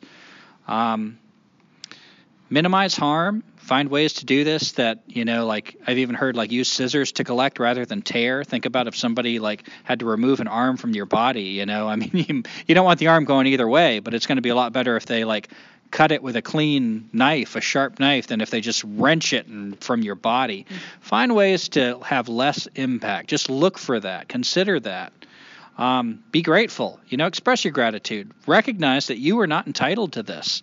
that you're lucky to have this. Something has been given. Share what you've taken. Don't be miserly. If you have neighbors, if you have family, whoever is in your circle, share. Even if it's your dog, find some way to make it not about you. Extend that circle of self. And finally, reciprocate the gift. Give something back. For us, there are places we go that we shit in the woods. And I like to remind myself when I'm shitting in the woods, it's not just for me. I obviously need to take a crap, but I'm enriching the soil too. Recognize that you are part of this reciprocal relationship, and always be on the lookout because you have a debt. If you're alive and you're hearing these words, many things have sacrificed and given things for you. Many, many, many things. You have a debt. Look for ways to repay it because you'll have opportunities to repay it as well. Okay, yeah. Teresa? Mm-hmm. There was another quote that I wanted to share, and this one is about water specifically. And this comes from David Abrams' other book, Becoming Animal. It says, here are some observations made by a member of the Mattole, I'm hoping that's how you pronounce it, the Mattole Indians, an Athabascan tribe that traditionally hunted and fished along the Mattole and Bear Rivers near the northern coast of California. The water watches you and has a definite attitude, favorable or otherwise, toward you. Do not speak just before a wave breaks. Do not speak to passing rough water in a stream. Do not look at water very long for any one time, unless you've been to this spot 10 times or more. Then the water there is used to you and does not mind if you're looking at it. Older men can talk in the presence of the water because they've been around so long that the water knows them. My cold hands can't turn the page. It's a sign I need to slow down and warm my hands. So older men can talk in the presence of water because they've been around so long that the water knows them. Until the water at any spot does know you, however, it becomes very rough if you talk in its presence or look at it too long. And I just felt like this morning, it is so cold right now. It was just above freezing. Yeah, we got a cold front coming in, bringing some rain. And since we started this podcast, the temperature is plummeting. And Gumby bathed in the creek this morning. I'm still waiting for my balls to drop again. But I was just wandering around, and we go to this creek a lot. And we'll talk a little bit more about water in our lives in a little bit. But I just loved that quote because even if I haven't done that, I can still now try to remember and practice that and just be around the water and not look at it too long, and be reverent of it because it is a being just like I am. Yeah, what I find valuable in that quote isn't so much to try to follow in an arbitrary way, I got to visit 10 times. Right. But just the idea of treating water, like the idea of caring what water thinks about you. Are you being rude to the water? That's what I found valuable in that quote. Right. Don Miguel Ruiz, I've mentioned him before. He wrote the Fifth Agreement and the Four Agreements. But in the Fifth Agreement, I really like a lot of what he says in there, and he describes us as sorcerers. He says we are magical beings. All of us are sorcerers. And one of the things he describes, and I believe this is the first agreement in his first book, is to be mindful of your speech, basically. I forget how he words it, but to pay attention to what you say, because every time you speak, you are casting a spell. Exactly. Now, again, this is from animistic origins. This is actually tied into Don Juan and Carlos Castaneda. He's part of the same Yaqui lineage. So these are part of the same body of beliefs, which go back to that indigenous, their expression of animistic beliefs. And think about that. Think about that you are a magical being. You are a sorcerer, and every word that comes out of your mouth is casting a spell. It's shaping the future. Every word of love, every word of defiance, every word of hate, every word of bigotry, anything that comes out of your mouth is casting a spell. And it's got a lot to do with the environment around you, of how powerful that spell is. So I found that to be a very, I read that poem by Robert Bringhurst, I think. where he says, oh, damn, Teresa changed my page. Speech, the antler of the mind. You know, the antler of the mind when you talk. You are actually physically putting something out there. You know, you are changing the world. It has a physical presence. Your words have power. So, Teresa?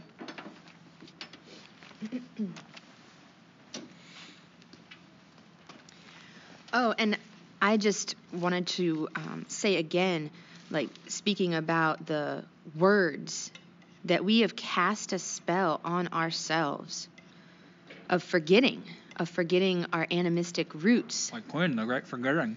Exactly. Gumby, you have so many noodles in your beard. And we talked briefly about like the festivals and all of these connections, and we have just buried it in our minds, but it's still there. And the world, the most important thing, the world is still full of wonder, and it is still an enchanting place to live. And Gumby has a quote that he wanted to read. I do? Yes. Where is that? Page 87. I have it right there. Yeah. And, you know, I wanted to say a little bit more about what Teresa was talking about. That, to me, it occurs to me that I believe we are magical beings, not exclusively every creature out there. And that's the universe I want to live in. I'm a sorcerer surrounded by sorcerers. There's nothing but sorcery happening around me. It's a magical, enchanted place. And the black magic we've worked is to imagine that there's no magic. It's like the spell of blindness we've descended upon ourselves, and this internal dialogue we're talking about, this weaving of spells with our words, we have imagined that we have no power. But the very way you act when you imagine that your actions don't have powerful consequences is black magic. It creates the world that we're in right now, which has got all of us kind of freaked out, to say the least. So this quote, let's see, page 87.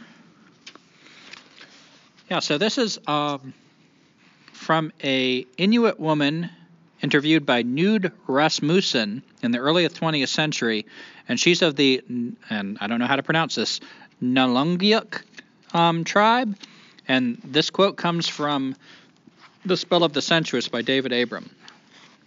She said to this ethnologist, "In the very earliest time, when both people and animals lived on Earth, a person could become an animal if he wanted to, and an animal could become a human being. Sometimes they were people, and sometimes animals, and there was no difference.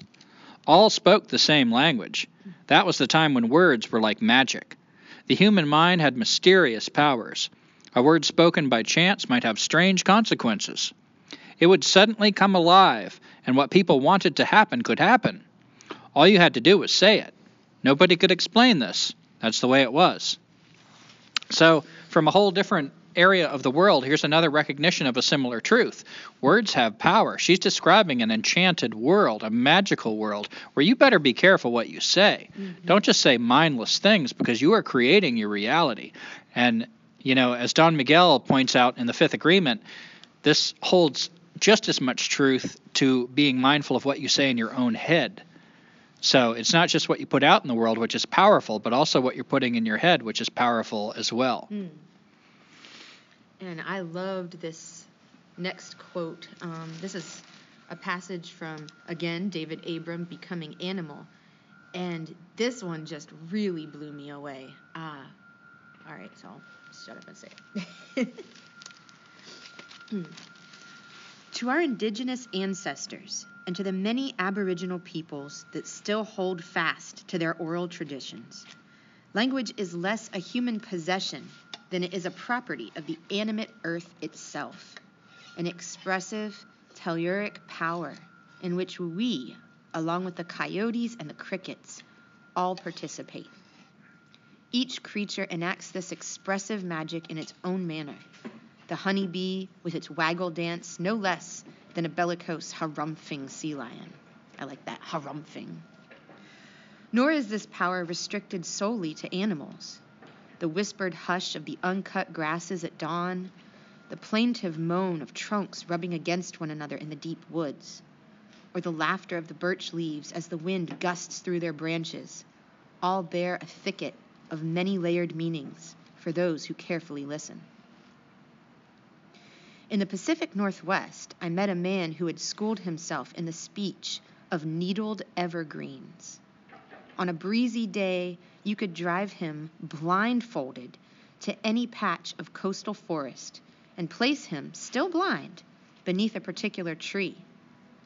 After a few moments, he would tell you by listening just what species of pine or spruce or fir stood above him, whether he stood beneath a Douglas fir or a grand fir, a Sitka spruce or a western red cedar. His ears were attuned, he said, to the different dialects of the tree.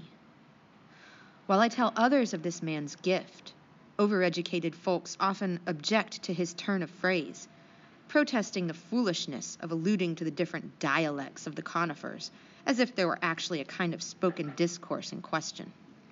The rustling of needles, they point out, can hardly be considered the speech of a tree, since the sound is created not by the tree, but only by the wind blowing through the tree. Curiously, these clever persons seem not to notice that it is demonstrably the same when they speak. We talk, after all, only by shaping the exhaled air that rushed into our lungs a moment earlier. Human speech, too, is really the wind moving through.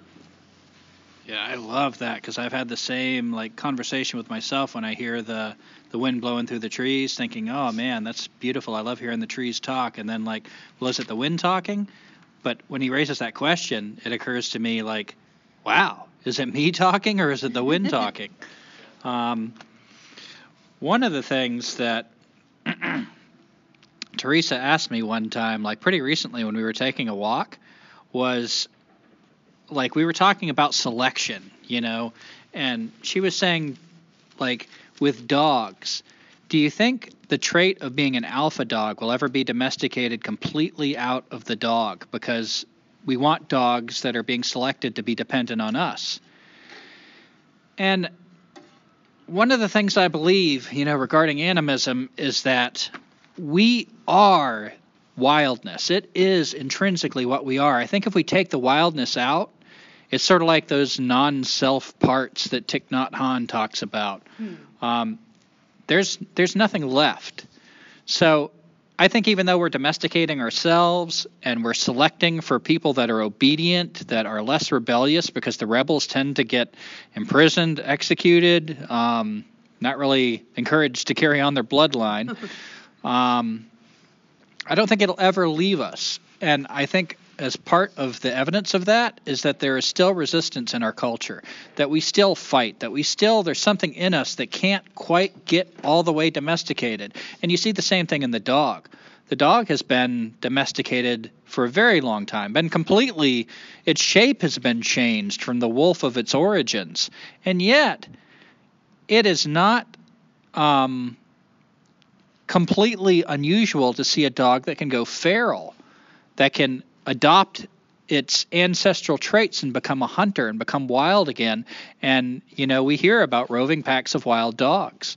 So I take heart in that. I think what we are is wildness. It can get atrophied, it can get weakened, but it can't be expelled. It's still in there like a coal within a fire pit lying dormant, just waiting for the right wind to blow on it and burst into flame again. So yeah, I appreciated that line of thought and that conversation the other morning with that question. So we called this Leaf Stories and Singing Stones, and I based that on a quote that I got from Tom Brown Jr., that he was quoting his teacher, Lippin Apache, that he calls Grandfather Stalking Wolf. And he says, every leaf tells a story, every stone sings a song. And that simple statement I just think is so beautiful and eloquent. I consider that sort of the art and science, if you will, of animism. Every leaf tells a story. Here's the science. There is information being relayed to the person who knows how to listen, who knows how to speak leaf, who knows how to speak. It's not just the leaves that are telling stories. Everything tells a story. It's like when John Muir says, if you take any one thing in nature, it's hitched to the rest of the universe. And every stone sings a song. Here is the art of animism, the beauty, that there is love, there is beauty being expressed. So I just love the evocative idea of leaf stories and singing stones, embodied in that quote. And when Gumby asked me, like, well, what are some things that you wanted to put on the list for animism? Like, what are some personal experience that you have?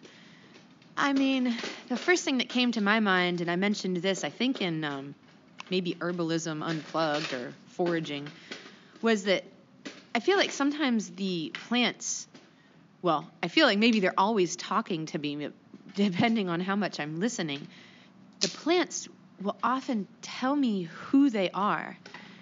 And whether or not it's like a Latin name or a common name or a name that I have never heard of in my life, but if you're able to have just a few moments of clarity to open up your mind, that internal dialogue is ceased.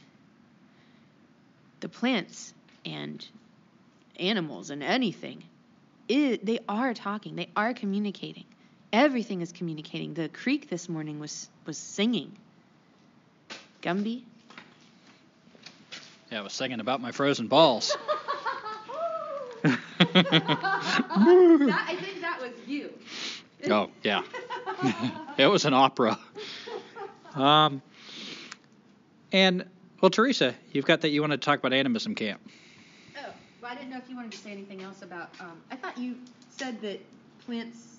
Well, it does remind me of an exercise that Tom Brown Jr. describes where he encourages people to take a plant they've never seen before, hold it in their hand, and ask, what gift do you have to offer me? And to pay attention to the way their body reacts. Again, that sensuousness, paying attention to your body, being here, not up in the clouds, not focused on heaven or nirvana, right here in this dirty earth, sensuous, this earth full of smells and feels and visions.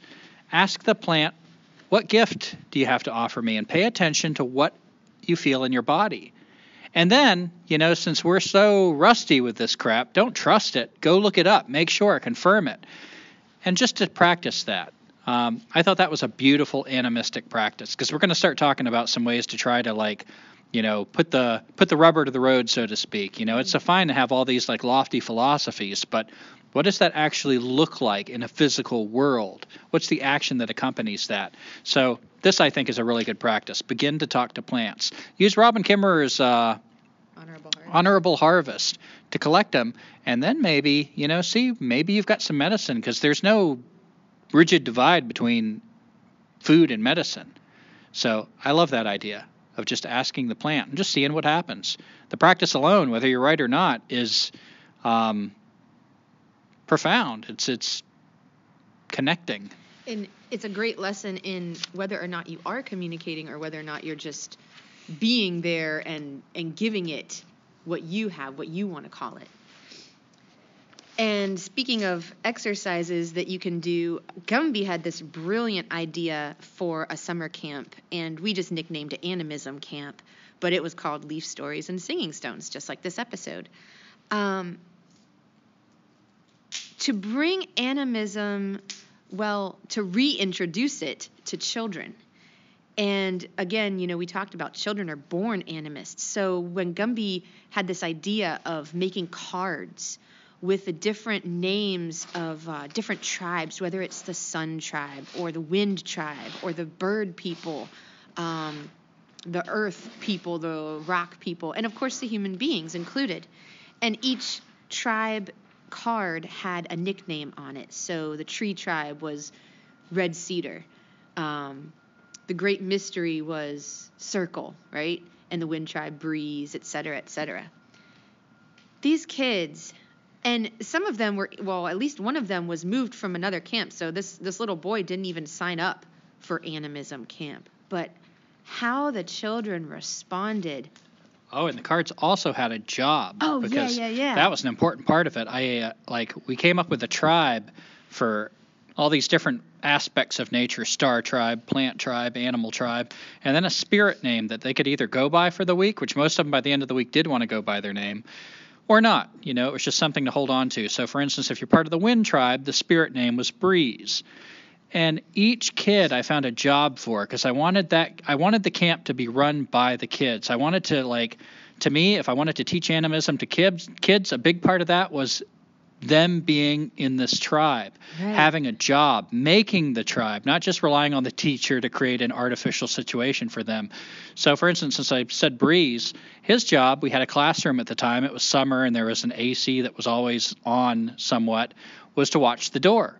Always show respect to the wind by asking people, oh, would you shut the door behind you, making sure the door is shut. Mm-hmm. So each kid, whether it was a small job or a big job, like we had stick. Yeah, the Great Mystery Tribe was Circle, and her job at the beginning of every circle when we got together was to give a Thanksgiving, to lead us in some way to have gratitude in the morning. So it was just beautiful. We had the perfect group of kids for this too. And I tried this idea for another program over the winter and had it was harder because I only met with these kids once a week, and there was already an established routine. So even this one day a week for like 2 hours was just 2 hours. But still, I could see, I feel like I stumbled onto something here. Kids having these jobs to form a tribe and representing all the tribes around them. I felt like something magical happened with that. One of the jobs for the plant tribe was making a nature bouquet. And Gumby and I had done this for when we lived in the trailer especially. We would, at the beginning of each month, we would go out and just walk along the road and just kind of observe the different plants growing and sometimes add a clipping of that to our bouquet. And it would be beautiful. In fact, I don't know, maybe we'll make a calendar sometime of all those different months, all the changing plants that were in our bouquet. And the little girl that got the plant tribe, her nickname was Blackberry. Gumby said he had never seen a more beautiful way of creating a ceremony for making the nature bouquet. And he didn't tell her how to do it. I mean, she just kind of went up to the plants and asked. And Gumby, you might have more specifics on. Yeah, it was so cool. If we had to gather a plant, we would consult Blackberry. And at first, she didn't even, I think English was like her second language. Mm-hmm. So at first she was a little shy, but just showing her respect over and over, like, you are the ambassador for the plant. So you can shrug your head and say, I don't know, but I'm always going to ask you, is it okay? Like, would you mind asking the plants, or do you mind if I ask the plants? And by the end of the week, man, she was like embodying that. She really took such pride in being the ambassador for taking care of the plant people. And she helped make the sun and moon tea also, where we picked, she was in charge of asking the mint and selecting it and then putting it into the jars. And then Saul from the Sun tribe put the tea out during the day. And who did the moon? I think you ended up doing that. Yeah, and the nature bouquet, that's something Teresa and I used to do at the beginning of every month. I've done it. That. Yeah, I've done it through a few places I've lived. But one of the things I loved about the nature bouquet is I'm kind of trained as a naturalist. I've learned a lot of Latin names. I've learned also have been into wilderness survival for a while. So I tend to look at things through one viewpoint of okay, this is good for this medicine. This is good to make a bow drill. But the nature bouquet was this one time a month at the beginning of every month that all I looked for was beauty. And my God, it would astound me every time I did this that I could walk down a road, any road. I wouldn't pick a road that I thought beautiful things were on. I'd pick any road. Walk down there and collect the nature bouquet, and there was always profound beauty, and how easy it was to set aside that intellect and just recognize, my God, this is wondrous, this is magical, this is beautiful. And just to bring that into your home. I had thistle seeds that were ready to burst, and I brought it into my home one time and came home one day, and there was just it looked like it had snowed. The thistle seeds had just thrown seeds everywhere all over the house, and I've had a couple spiders climbing around my bouquet, but yeah, that was just cattail. Yeah, I would encourage anybody the nature bouquet, and it's great practice for the honorable harvest, to ask if you can take this stuff. What a profound animistic ritual that we created for ourselves. We don't do it now that we're in the van, because for obvious reasons, having a bouquet in there. But wow, if you have a house, it is I loved it. Now the whole world is our bouquet. As we walk, we're like, oh, look at this beauty everywhere. And something else that the children really took to, and Gumby uses this in all of his camps, is the smudge stick. You want to talk any more about that? You go for it. Well, okay, so in the animism camp, the representative for the tree tribe was Cedar, and she was in charge of keeping the smudge stick and lighting it if she wanted to, and passing it along, and anything else that she felt could be included in that ritual. And, to give something with that much responsibility to a kid. I mean, if she lost the smudge stick, it takes a couple days at least to dry out another one. But she did. She protected it. She was the ambassador for the tree tribe, and it happened to be from a cedar tree. But when you pass the smudge around with kids, it's a profound change of their energy, of their reverence for the ritual. And it's not like we're telling them, shut up, be quiet. It's just something that they understand. It's knowable. It's not something that you have to really think about. You just feel it. Even the kids that are kind of troublemakers start to simmer down there. And did you want to say anything else about the sun and moon, T? All right. Something else that we encouraged the kids to do, even though it was kind of against the rules of the school, was to walk barefoot. And Gumby had said one time, it might have been in our earthing episode, but to think of what that means to take off your shoes. Most of the time when people go home, they go into their house, they take off their shoes. But what if you feel like the world is your home? Why would you want to wear shoes? Okay, I'm wearing shoes today because it's really, really, really cold. But when I can, I try to go walk barefoot. And it's also a sensual act to feel all of the different types of terrain under your feet. When you wear shoes, it's like you have blinders on, and you don't know the differences between this sand and that, or this mud and that mud, or this grass and that, whatever. So just to be able to have those experiences and feel all of the world. I thought I made a note about the Council of All Beings. You did. It's down here. Oh, okay. But you can talk about it if you want. I'll wait for that. We got plenty to talk about. Okay. Something else that we did in the animism camp, and that Gumby had practiced throughout his training when he was learning about nature. Oh, yeah. Let me preface this that we're about to talk about sit spots, and this came largely from John Young in the Wilderness Awareness School in this great program called the Kamana Naturalist Training Program. I feel like this isn't by itself animism, but it is definitely a platform if you want to go in that direction to give you a good foundation for animalism. Animism. Animalism. Okay, go ahead. Animalism, too, especially with the routine of invisibility. So we did this with the kids, teaching them how to, first of all, to expand like the periphery vision. So using your arms, reaching out as far as you can, and then seeing if you can find where you're wiggling your fingers in your peripheral vision, and try to keep your eyes relaxed and open to the sides. And that's owl eyes.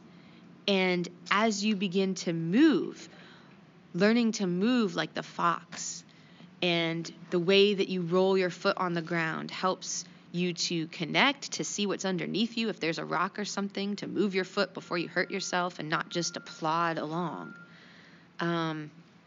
Cat form. Gumby? Well, this is all part of the routine of invisibility, which is called that because you're trying to make as little of an impact as you can when you walk to your sit spot, and it also creates a ritual around it. So before you even start moving, you close your eyes and you do a little thanksgiving, and whatever you want to give thanks for, you evoke that feeling of gratitude. And then while your eyes are closed, sound mapping. So you're listening to all the sounds around you and where they're coming from, and kind of create a map in your head. And it's a really cool way of connecting to your environment. When you open your eyes, you do the owl eyes that Teresa was just describing, like open your eyes and imagine you're an owl, not just like try to see as an owl, but imagine you have those feathers, that sharp beak, like embody the owl, call on that totem. and try to see with your peripheral vision. Expand your view as much as you can. So already there's generally 6 steps to the routine of invisibility. Before you even start moving, you've done 3, and it creates a ritual that you're about to do something special. You're stepping into a cathedral, a church. It's walking into the woods isn't something that's just casual. It's a very special, sacred, enchanted, magical thing.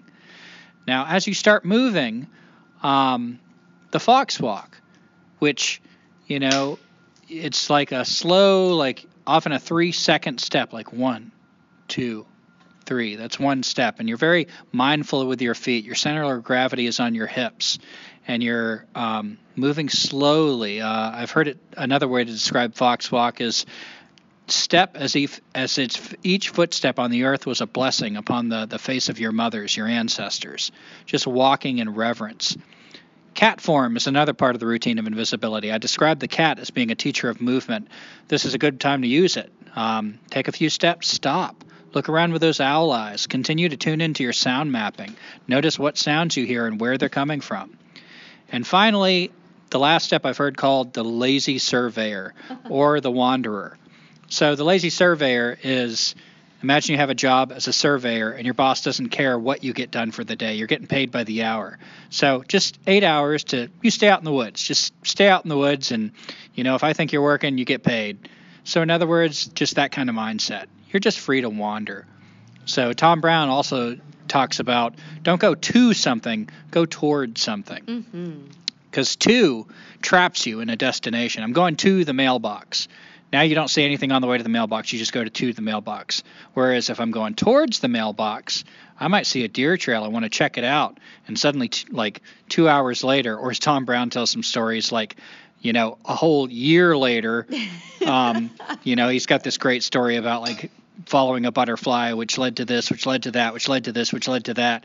And just a short walk turned into this epic journey. But that's the mindset. These are the routines of invisibility. It's just a way to be in the world that's a lot less impactful. So to continue with sit spots. Sit spots is the most powerful tool, and I call it tool because I can't think of another word at the moment, but practice, exercise, routine for being in the woods that I know of. It is the best teacher. When I introduce this to kids, I tell them you're about to meet the best teacher you'll ever meet. And it is the practice of sitting in the same spot near your home day after day, year after year, and getting to know it in all its complexity, all its depth. It's best if it's only a couple minutes away from your house, because much further than that, you're just not going to make the time to go there.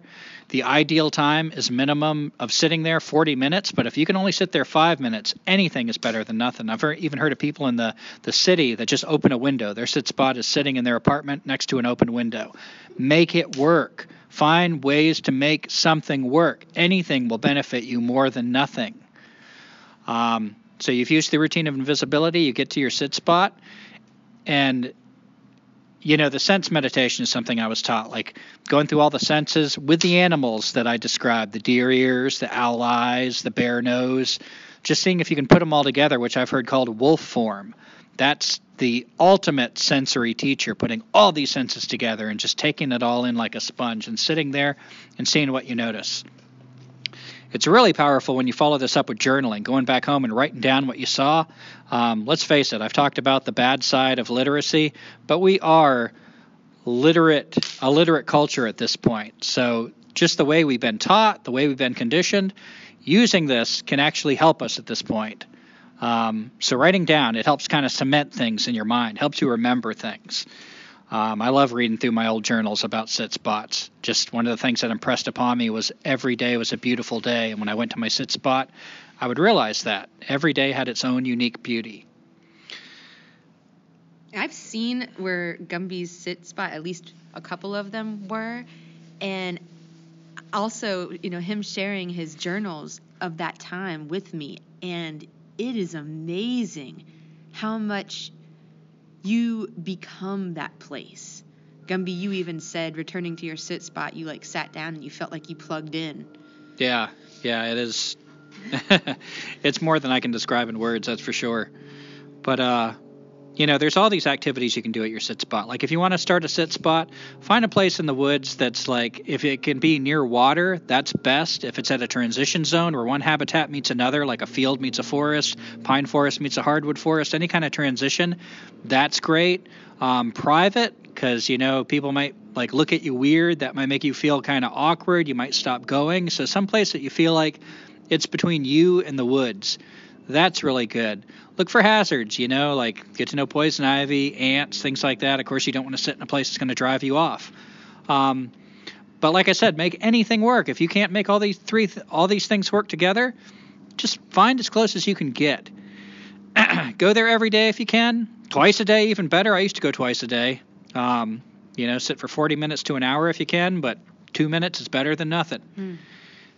Journal about it, and your sit spot is basically if you find the 4 directions, east, south, west, north, walk 100 paces in each one of those directions. And then find, or if you have to, make, but I've always been able to find something, a landmark. And then, you can map this. This is your sit spot. This circle, when you walk 100 paces from your anchor point, that's the place where you sit. East, find a landmark. Go back to your anchor point. Walk 100 paces south. Find a landmark. Same thing west, same thing north. You've got a big circle that you're sitting in the middle of. That becomes your church and your classroom. Wow. And man, everything that happens in there, you study. Like I was taught to make maps of the tracks. I made a tracking map. So I'd find all the trails, all the scent posts, places where things pooped, and I would keep up with my tracking maps. They were plant maps. Identify the plants in that area and then watch them throughout the year. Hydrology map. Is there any water? What about even wet spots, places where water tends to be, collect maybe underground? Which way does it flow if you have a stream? Topography. What's the shape of the land? Draw a map of that the best you can. Soil and rocks. You don't need to be a scientist. Is it more sandy? Are there big rocks here? Just draw that on a map. All these separate maps. And, that's a great way to get to know your sit spot, your secret spot. And then, I used to do a map once a week and just kind of write what was going on and put that in and include that in the map. But my God, the things I learned out there, it was fantastic. I studied bird language, and, one of the things I could use this area for was to take a little timer with me and a little notebook and separate my time out there into 10-minute intervals. And each 10 minute, I'd write down what I'd hear, what I'd see, and then I'd make a little note. That 10 minutes is up, and then write down what I heard and saw in the next 10-minute interval. And this is a great way to start realizing what the birds are talking about. You might hear a bird making a certain sound that's unusual, and because you go there all the time, you realize it's unusual. Then the next 10 minutes, what do you know? You see a cat. Now, because you've done that, you've made these notes in 10-minute intervals, you start drawing links. You're starting to talk to the woods. They're talking to you. You're drawing links that you might otherwise miss because, let's face it, our culture has deadened us with TV, with loud music, with bright lights. Our senses are just dulled. They don't want to be sensitive and open because they get overwhelmed. So we've learned to kind of shut them off.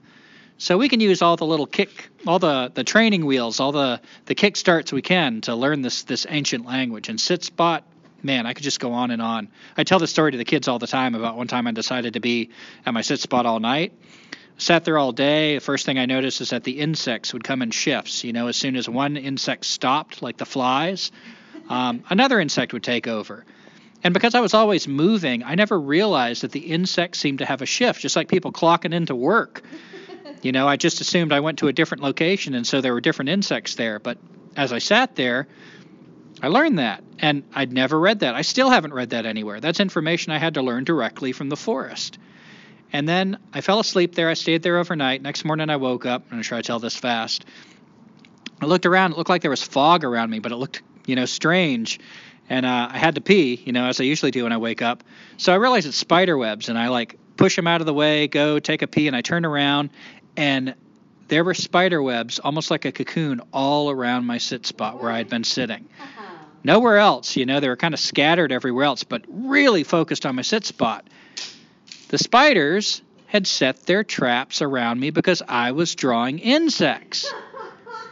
I learned a valuable thing about spiders. It changed forever my relationship with spiders. I have such a profound respect for their intelligence now. Never read that in a book. Can't Google it. Had to go out there and learn it directly from my sit spot. This is the power of the sit. Like Teresa said, it's like sitting down and plugging into a battery after a while. Part of yourself is out there at that sit spot. It's amazing. If you're interested in learning like animism beyond the philosophy and actually making it real, I think that's the most important thing I could direct somebody to is the sit spot. And if you want to learn more about it, the Kamana Naturalist Training Program, their website used to be natureoutlet.com, still might be, through Wilderness Awareness School, John Young. It's got a lot to offer. Wow. And that's kind of all. Yeah, I talked about the maps. Wrapped up. What about the ecology? What does that mean? What's that there? You were mentioning the other day about tracking. Oh, I see. That's connected to here. Okay, I'll go ahead and talk about that. So some other skills, sit spot, I'm saying like can help with all these other skills as well. But some other things to study that I feel like really lend themselves to animism in particular is ecology. Not the boring books that you. Oh my God! Some of the books will kill your love of nature. Be careful. But Peterson's Field Guide to Eastern Forest is a great resource. So is Reading the Forested Landscape: A Natural History of New England by Tom Wessels. But ecology is beautiful because it's all about relationships. So it gives you a bigger picture. It's important to learn the species, but that can get kind of scientific, and you can start actually seeing the world in a dead way. Specimens. People like Teddy Roosevelt that collects his bugs and sticks needles through them. You can learn, but my God, what are you really learning if you're learning about a dead world? You're learning more death. Yeah. So if you want to learn animism, ecology is a beautiful thing if you approach it in the right way that teaches about the living world, the connections, the jobs that things are doing out there that have nothing to do with people. Tracking. We talked about the dangers of literacy. Real literacy, ancient literacy, meaningful literacy that will change your entire world. Tracking. Learn to read the things around you. And it's not just footprints. You can track anything. Ecology is a form of tracking. Tracking is following the questions, being a detective, and putting the clues together. So tracking really lends itself. Quinn talks about that maybe the first step in becoming us, as a part to other animals where we became like, okay, that's a human being. He suggests it might be tracking. And with my limited experience with it, I would agree with that idea. Bird language. I talked a little bit about it, but there's this book, What the Robin Knows by John Young, that gets into the details of understanding bird language to really learn it, not just in a theoretical way, but where you can actually know what you're hearing when you hear the birds talk. Sit spot, once again, huge. And I won't go into details about that because John Young talks about it, and we got a lot to talk about. And finally, botany. Botany for the same reason of ecology. Learn your species, but botany's beautiful because you learn families. What do I mean by family? Relationships. When you got a family, let's say the mustards, the brassica, you're finding all these common themes, the way the flowers grow, the relationship between these plants that binds them together. So I would say anything that creates a bigger picture really lends itself to animism, which isn't to say that learning the species and everything doesn't, but I know a lot of people that are very knowledgeable about nature that talk about it in terms of a dead thing. They have not escaped this evil black magic of seeing the world as a dead thing that can be exploited and really has no value other than how we can exploit it. You need to be careful how you use it if you want to get to animism. Yeah, I just love all of those different approaches to practice your animism because it's not dead. Animism is everything is alive, but to bring that back within us. And I just thought that was really awesome. It's like Gumby had been on this track pretty much his whole life, right? I wouldn't say that, but a while. And that leads us to discussing some of the things that van life has taught us about our relationship. For example, with the wind this year. My goodness, I usually like the wind, especially in the hot summers of central North Carolina, but we've encountered some wind this year that I've never experienced before. And not all of it came out of me. Okay, not all of it came out of him. Most of it did. Yeah, just the harshness of a wind, or the feelings that you get when a wind comes. I think it was one of the first, I don't know, dates or times that Gumby invited me out. It was a windy day. I mean, and it was like February, I think. We went up to the reservoir, the whole reservoir, I think it was.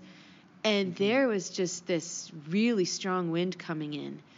And Gumby, you mentioned that around this same time of year, there's like that bad wind that comes, and it kind of stirs your brain up, kind of makes you feel uneasy a little bit. Yeah, we're kind of anticipating that. I thought I was just noticing that. I actually tuned into that on my own, and then I read it. I don't remember where, but actually some indigenous people talk about this bad wind that comes at the end of winter. It's sort of like spring cleaning. All this bad stuff that's become sedentary comes up. Yeah. And it's strange because like spring will be coming, the weather will turn beautiful, and yet you're deeply depressed. And you're like, what the hell's going on? What's wrong with me? It's this bad wind. And so by living in a van where I feel like we're closer to nature, like the day length, that's something we've really noticed is affecting us. Oh my God. The more darkness of the winter, I've never had it affect me so much. It's like 9 to 5, that's your daylight, that's it. Yeah, Maybe. I feel the shortness of the days. And with that, the sun, because there'll be days when the sun feels so good. Sometimes it's too harsh, and sometimes it's too damn much, and we're running for the shade or running for the hills and trying to get somewhere cooler. And also, Gumby mentioned the length of the day, but also time itself. And David Abram actually had a really interesting perspective on that, if you wanted to discuss. Yeah, one more thing I want to say about wind is my relationship has changed with it, and I kind of think of wind as like sort of an asshole now. Okay. No. I still respect it, but it's kind of like a family member. You got family members. They're still your family, but sometimes it's like, oh, Uncle Billy's sort of an asshole. Hey. I kind of think of that as like, yeah. Teresa's got an Uncle Bill. I didn't mean him, but like the wind is very mischievous. The wind will always pick up when I least want it there. Kind of like a cat finds the person in the room that doesn't like cats. Yes. The wind has a definite personality, and it definitely seems to like to needle me, to challenge me, to kind of like tick me off.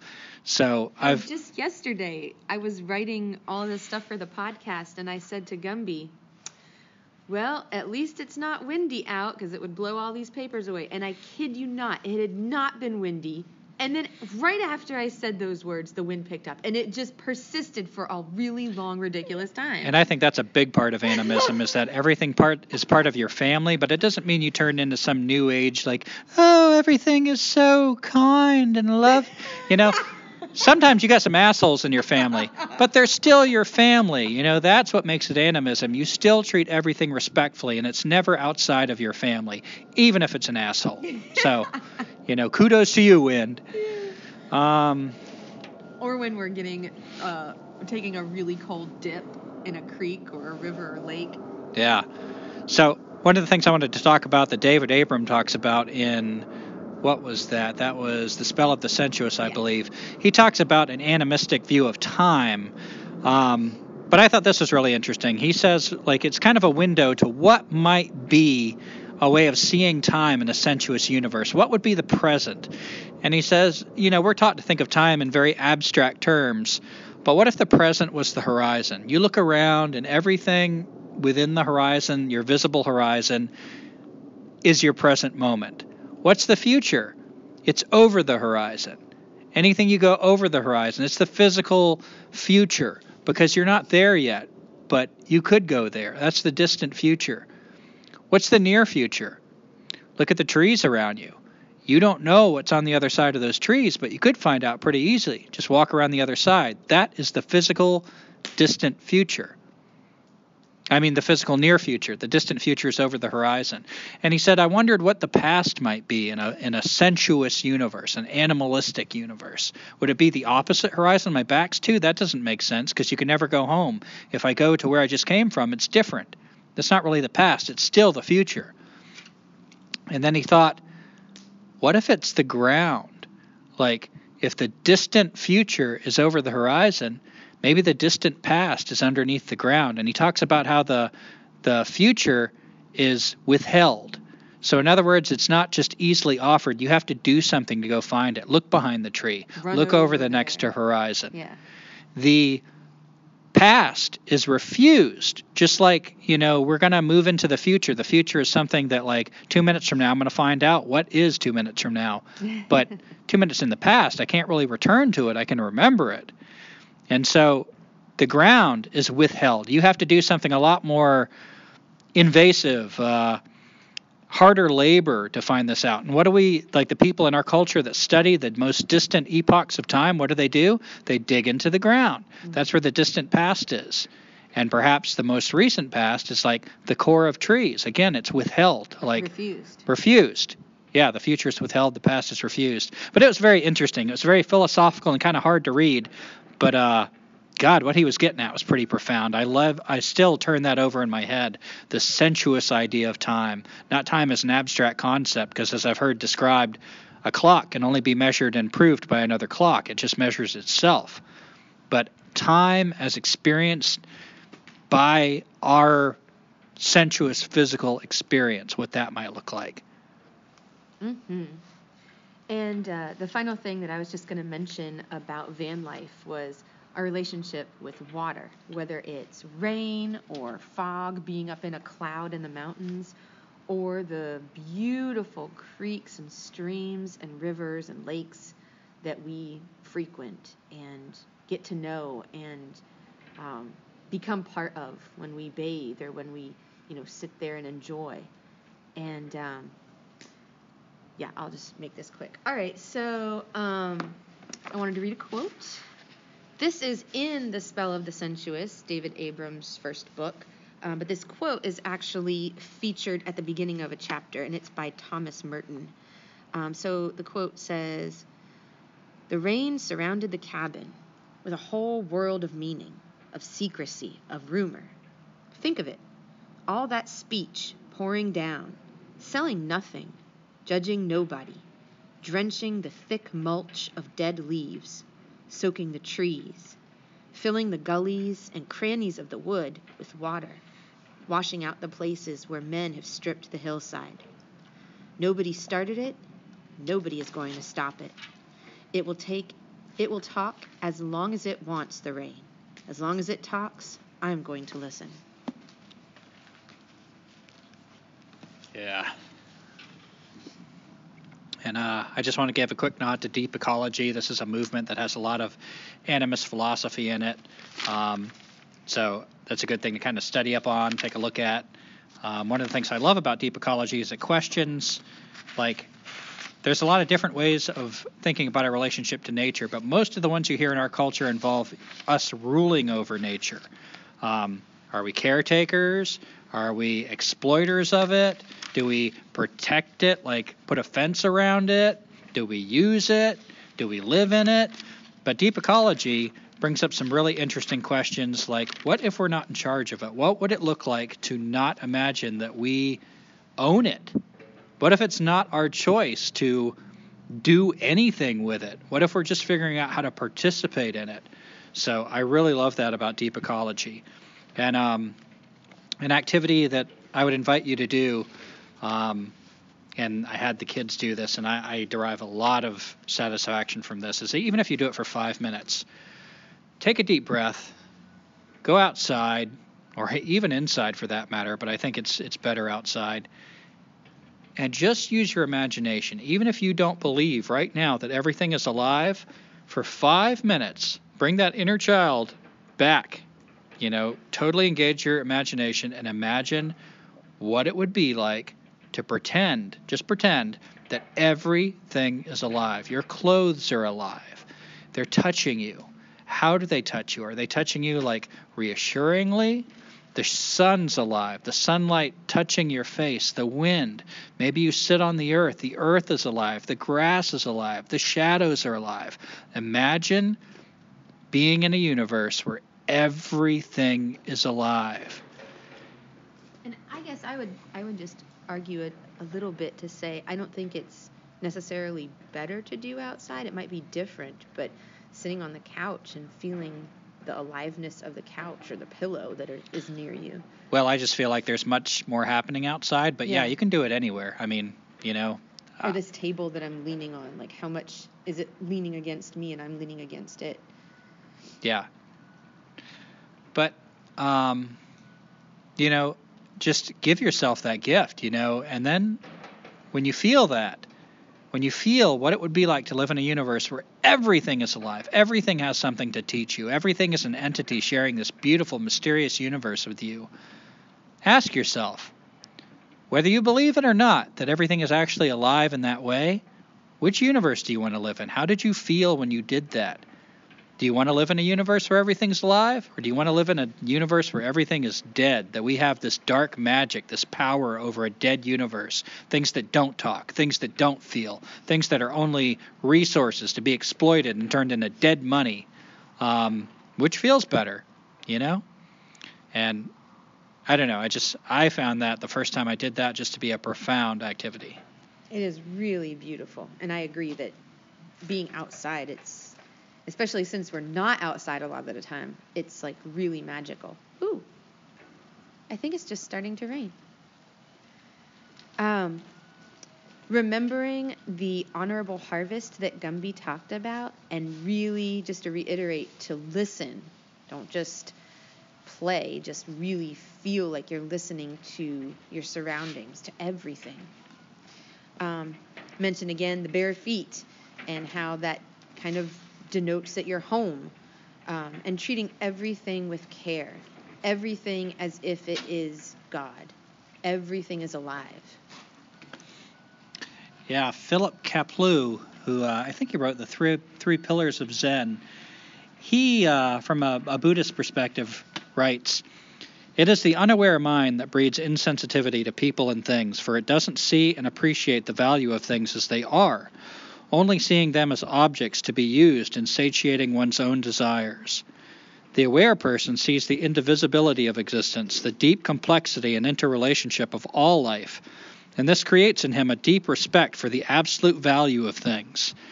It is out of this respect for the worth of every single object, animate as well as inanimate, that comes the desire to see things used properly, and not to be heedless or wasteful or destructive. Truly to practice Zen, therefore, means never to leave the lights burning when they are not needed. Never to allow water to run unnecessarily in the faucet. Never to leave a scrap of food uneaten. For not only are these unmindful acts, but they indicate an indifference to the value of the object wasted or destroyed, and the efforts of those who made it possible for us. In the case of food, the farmer, the trucker, the storekeeper, the cook, the server. This indifference is the product of a mind that sees itself as separate from a world of seemingly random change and purposeless chaos."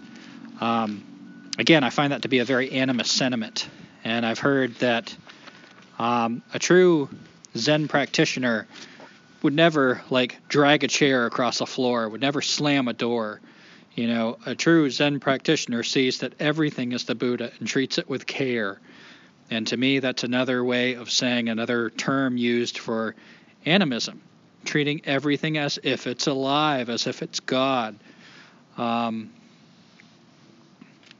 There's this story I heard of this one guy that was studying with a Zen teacher, and the guy ate an olive, and he put it on his plate, and the Zen teacher picked it up and sucked the rest of the stuff off the seed and put it back. And he said his teacher was always doing things like that. He would insist, complete whatever you're doing.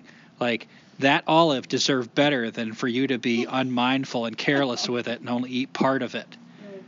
So I love that. To me, that's very animistic.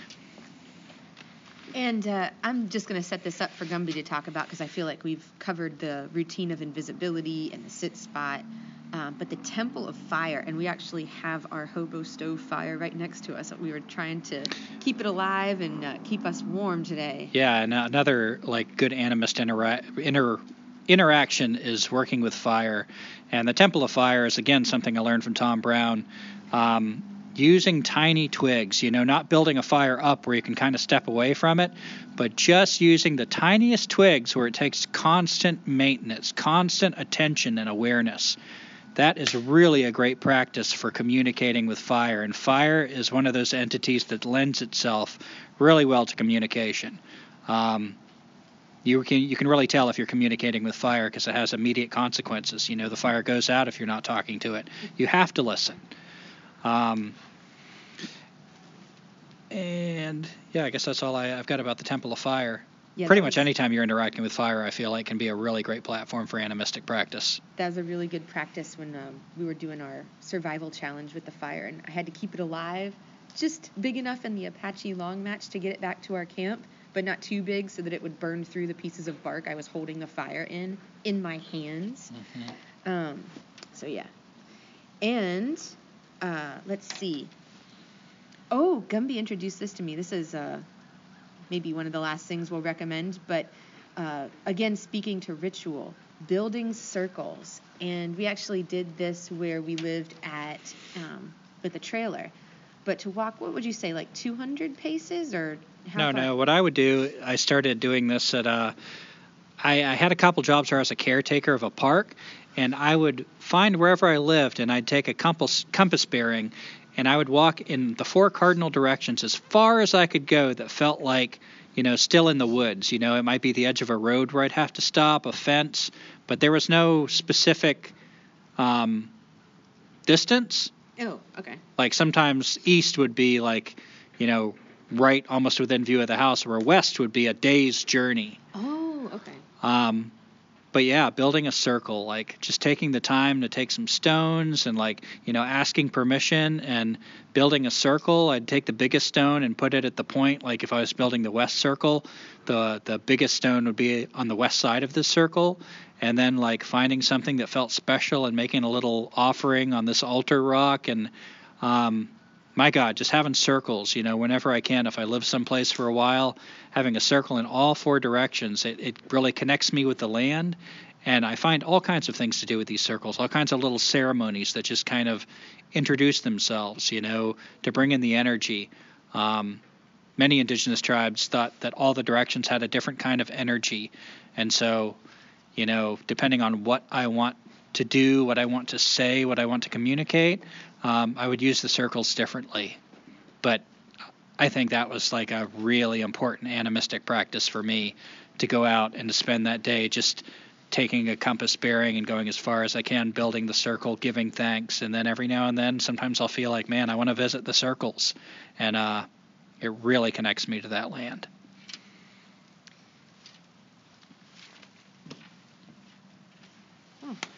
Well, we have once again whiled away the day talking about one of our favorite topics, animism. And I just wanted to read, one of our listeners wrote in, Nicholas from, I'm probably going to butcher this, Saint-Étienne in France. So he writes, after the Fire People, listen to the Fire People episode, I listened another time to Unabomb. And I could be listening to it another 3rd time in a couple of days, seeing eye to eye with all that is said, all that is exposed, even experienced exactly what you described when evoking Ted Kaczynski or sharing industrial society and its future, with French Derek Jensen and deep green resistance supporters and other assorted radical ecologists, so-called, over the past week. It's always funny to see groups displaying banners saying the techno-industrial civilization is killing the planet, then checking out the type of conventional approach they all have, posturing with neo-Luddism, then worshiping nonviolence and so forth. Basic, usual. Just wanted to say cheers. And Nicholas, thank you so much for writing in. We see you also have written in a couple of times, so thank you for that. And for listening. And yeah, Gumby, do you want to speak to the nonviolence? And I know we're going to be doing some episodes a little later on, where's the line drawn? Yeah, we're going to speak a little bit more about that, but I feel like, he mentioned Unabomb, so Nicholas, yeah, you kind of, our views on it. We've already talked about it. Yeah, but just how much do you love this earth? What is it going to take I feel like gonna a sane do? person, the sane reaction is not to want violence.